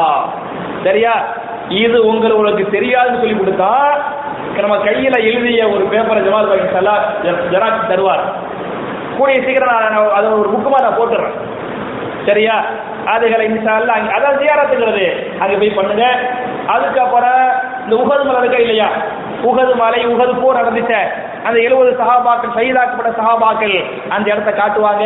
ஒரு வரலாற்றுக்காக நீங்கள் போய் பார்த்துக் கொள்ளுங்கள். கிப்லத்தின் பள்ளிவாசல் காட்டுவாங்க, போய் பார்த்துக் கொள்ளுங்கள். மறக்காமல் மதீனாவில குபா பள்ளிவாசல், அதுல என்ன மஸ்ஜிது குபா, குபா பள்ளியில போய் 2 ரக்காத் தொழுவது வந்து எதுக்கு நிகரு? ஒரு உம்ராவுக்கு நிகரு. நிறைய ஹாஜிகள் இங்கேயும் போய் தப்பு பண்ணுவாங்க, அங்கே போய் ஒன்று செய்வாங்க. குபா பள்ளியாசல் போய் ஒண்ணுக்கு போயிட்டு அங்கே போய் ஒரு 2 ரக்காத் சொல்லுவாங்க. அது 2 ரக்காத்து கூடிய நன்மை தான் கிடைக்கும். உம்ராவுடைய ஃபாயிதா வேணும்னு சொன்னா என்ன செய்யணும்? நீங்கள் தங்கிருக்கக்கூடிய இடத்திலேயே ஒவ்வொரு செய்துவிட்டு குபாவுக்கு போக வேண்டும். அப்படி ஹதீஸ், மன் தஹர ஃபீ பைத்திஹி, யார் தங்கிருக்கிறாரோ அதிலே ஒவ்வொரு செய்து விட வேண்டும். நீங்க ரூம்ல தங்கினா ரூம்லயே ஒவ்வொரு செய்யணும். மஸ்ஜித் நபவியில என்ன செய்யணும்? மஸ்ஜித் நபவியிலேயே ஒவ்வொரு செய்துவிட்டு குபாவுக்கு போகும்போது ஒழுவோடு போகணும். ஒழுவோடு குபாவுக்கு சென்று நீங்கள் 2 ரக்காத் தொழுதால் அது ஒரு உம்ராவுடைய நன்மை. அங்கே போய் ஒது செய்து விட்டு நீங்கள் போய் தொழுதால் அது என்ன? 2 ரக்காத்துக்கு நன்மை. அப்ப உம்ராவுக்கு என்பதை நீங்கள் பெற வேண்டும் என்று சொன்னால் குபா பள்ளிக்கு போறீங்களா, நீங்க எங்க தங்குறீங்களோ அங்கே ஒது செஞ்சு போட்டு ஒருவோடு இன்ஷா அல்லாஹ் போய் குபால போய் 2 ரக்காத் தொழுவுங்கள். இது மதீனாவில் செய்ய வேண்டிய இபாதத்துகள். சரியா?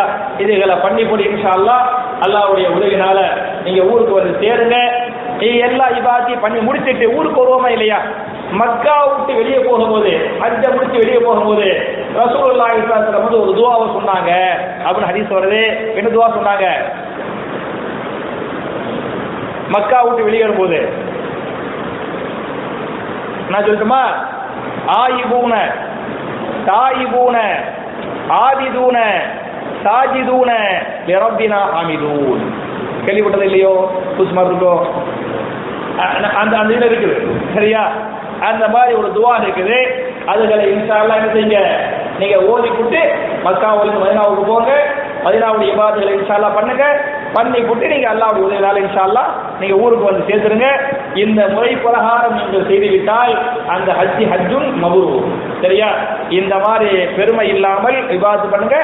அல்லாஹ் ரசூலுல்லாஹ் பின்பற்றி என்ன செய்யுங்க, இபாதத் பண்ணுங்க. முடிந்தவரை ஹஜ்ஜில ஏதாவது நன்மை செய்ய முடியும். என்ன நன்மை? பிர்ருன்னு சொன்னா மக்களுக்கு ஹிதுமத் பண்றது. சரியா? அட்ரஸ் கேட்பாங்க, அட்ரஸ் காட்டுறது, ஏதாவது அவங்களுக்கு நீங்க பணிவிடை செய்ய முடியுமா அப்படின்னு பாருங்க. அந்த பணிவிடை அந்த ஹாஜிகளுக்கு செய்யுங்க. அப்ப இஹ்லாஸோடு அல்லாஹ் ரசூல் காட்டிய வழியின் பிரகாரம் செய்து மக்களுக்கு ஹாஜிகளுக்கு ஹிதுமத்தும் செய்தால் அந்த ஹஜ்ஜுக்கு பேர் என்ன? ஹஜ்ஜுல் மப்ரூர். அல்லாஹ்வால் ஏற்றுக்கொள்ளப்பட்ட அங்கீகரிக்கப்பட்ட ஹஜ்ஜி என்ற ஹதீஸ் இருக்கிறது. என் அருமை சகோதரர்களே, தாய்மார்களே, நபிகள் நாயகம் ஸல்லல்லாஹு அலைஹி வஸல்லம் எப்படி ஹஜ் பண்ணாங்களோ, பண்ண சொன்னாங்களோ, அது எப்படி ஹஜ்ஜுல் மபூராக ஆக்கப்பட்டதோ அதே போன்று நம்முடைய ஹஜ்ஜை ஹஜ்ஜுல் மபூராக அல்லாஹ் ஆக்கி அந்த ஹஜ்ஜின் மூலமாக இம்மையிலும் ரிஸ்கை அதிகப்படுத்தி பரக்கத்தை அதிகப்படுத்தி நம்முடைய பாவங்களை அல்லாஹ் மன்னித்து இம்மையிலும் மறுமையிலும் மகத்தான வெற்றி பெறக்கூடிய நன்மக்களாக நாம் அனைவரையும் அல்லாஹ் ஆக்கி நம்முடைய பாவங்களை மன்னித்து நாளை மறுமையில் நபிகள் நாயகத்தோடு சஹாபாக்களோடு இன்னபல நபிமார்களோடு சொர்க்கத்தில் ஜன்னத்துல் ஃபிர்தௌஸில் தங்கக்கூடிய வாக்கியத்தை நாம் அனைவருக்கும் அல்லாஹ் தந்துள்ளானாக என்ற துஆவோடு முடிக்கிறேன். ரப்பனா ஆத்தினா ஃபித் துன்யா ஹஸனத்தும் வ ஃபில் ஆখিরাতি ஹஸனா வ கினா அஸாபன்னார். வ ஆகிரு தஅவானா அல்ஹம்துலில்லாஹி ரப்பில் ஆலமீன்.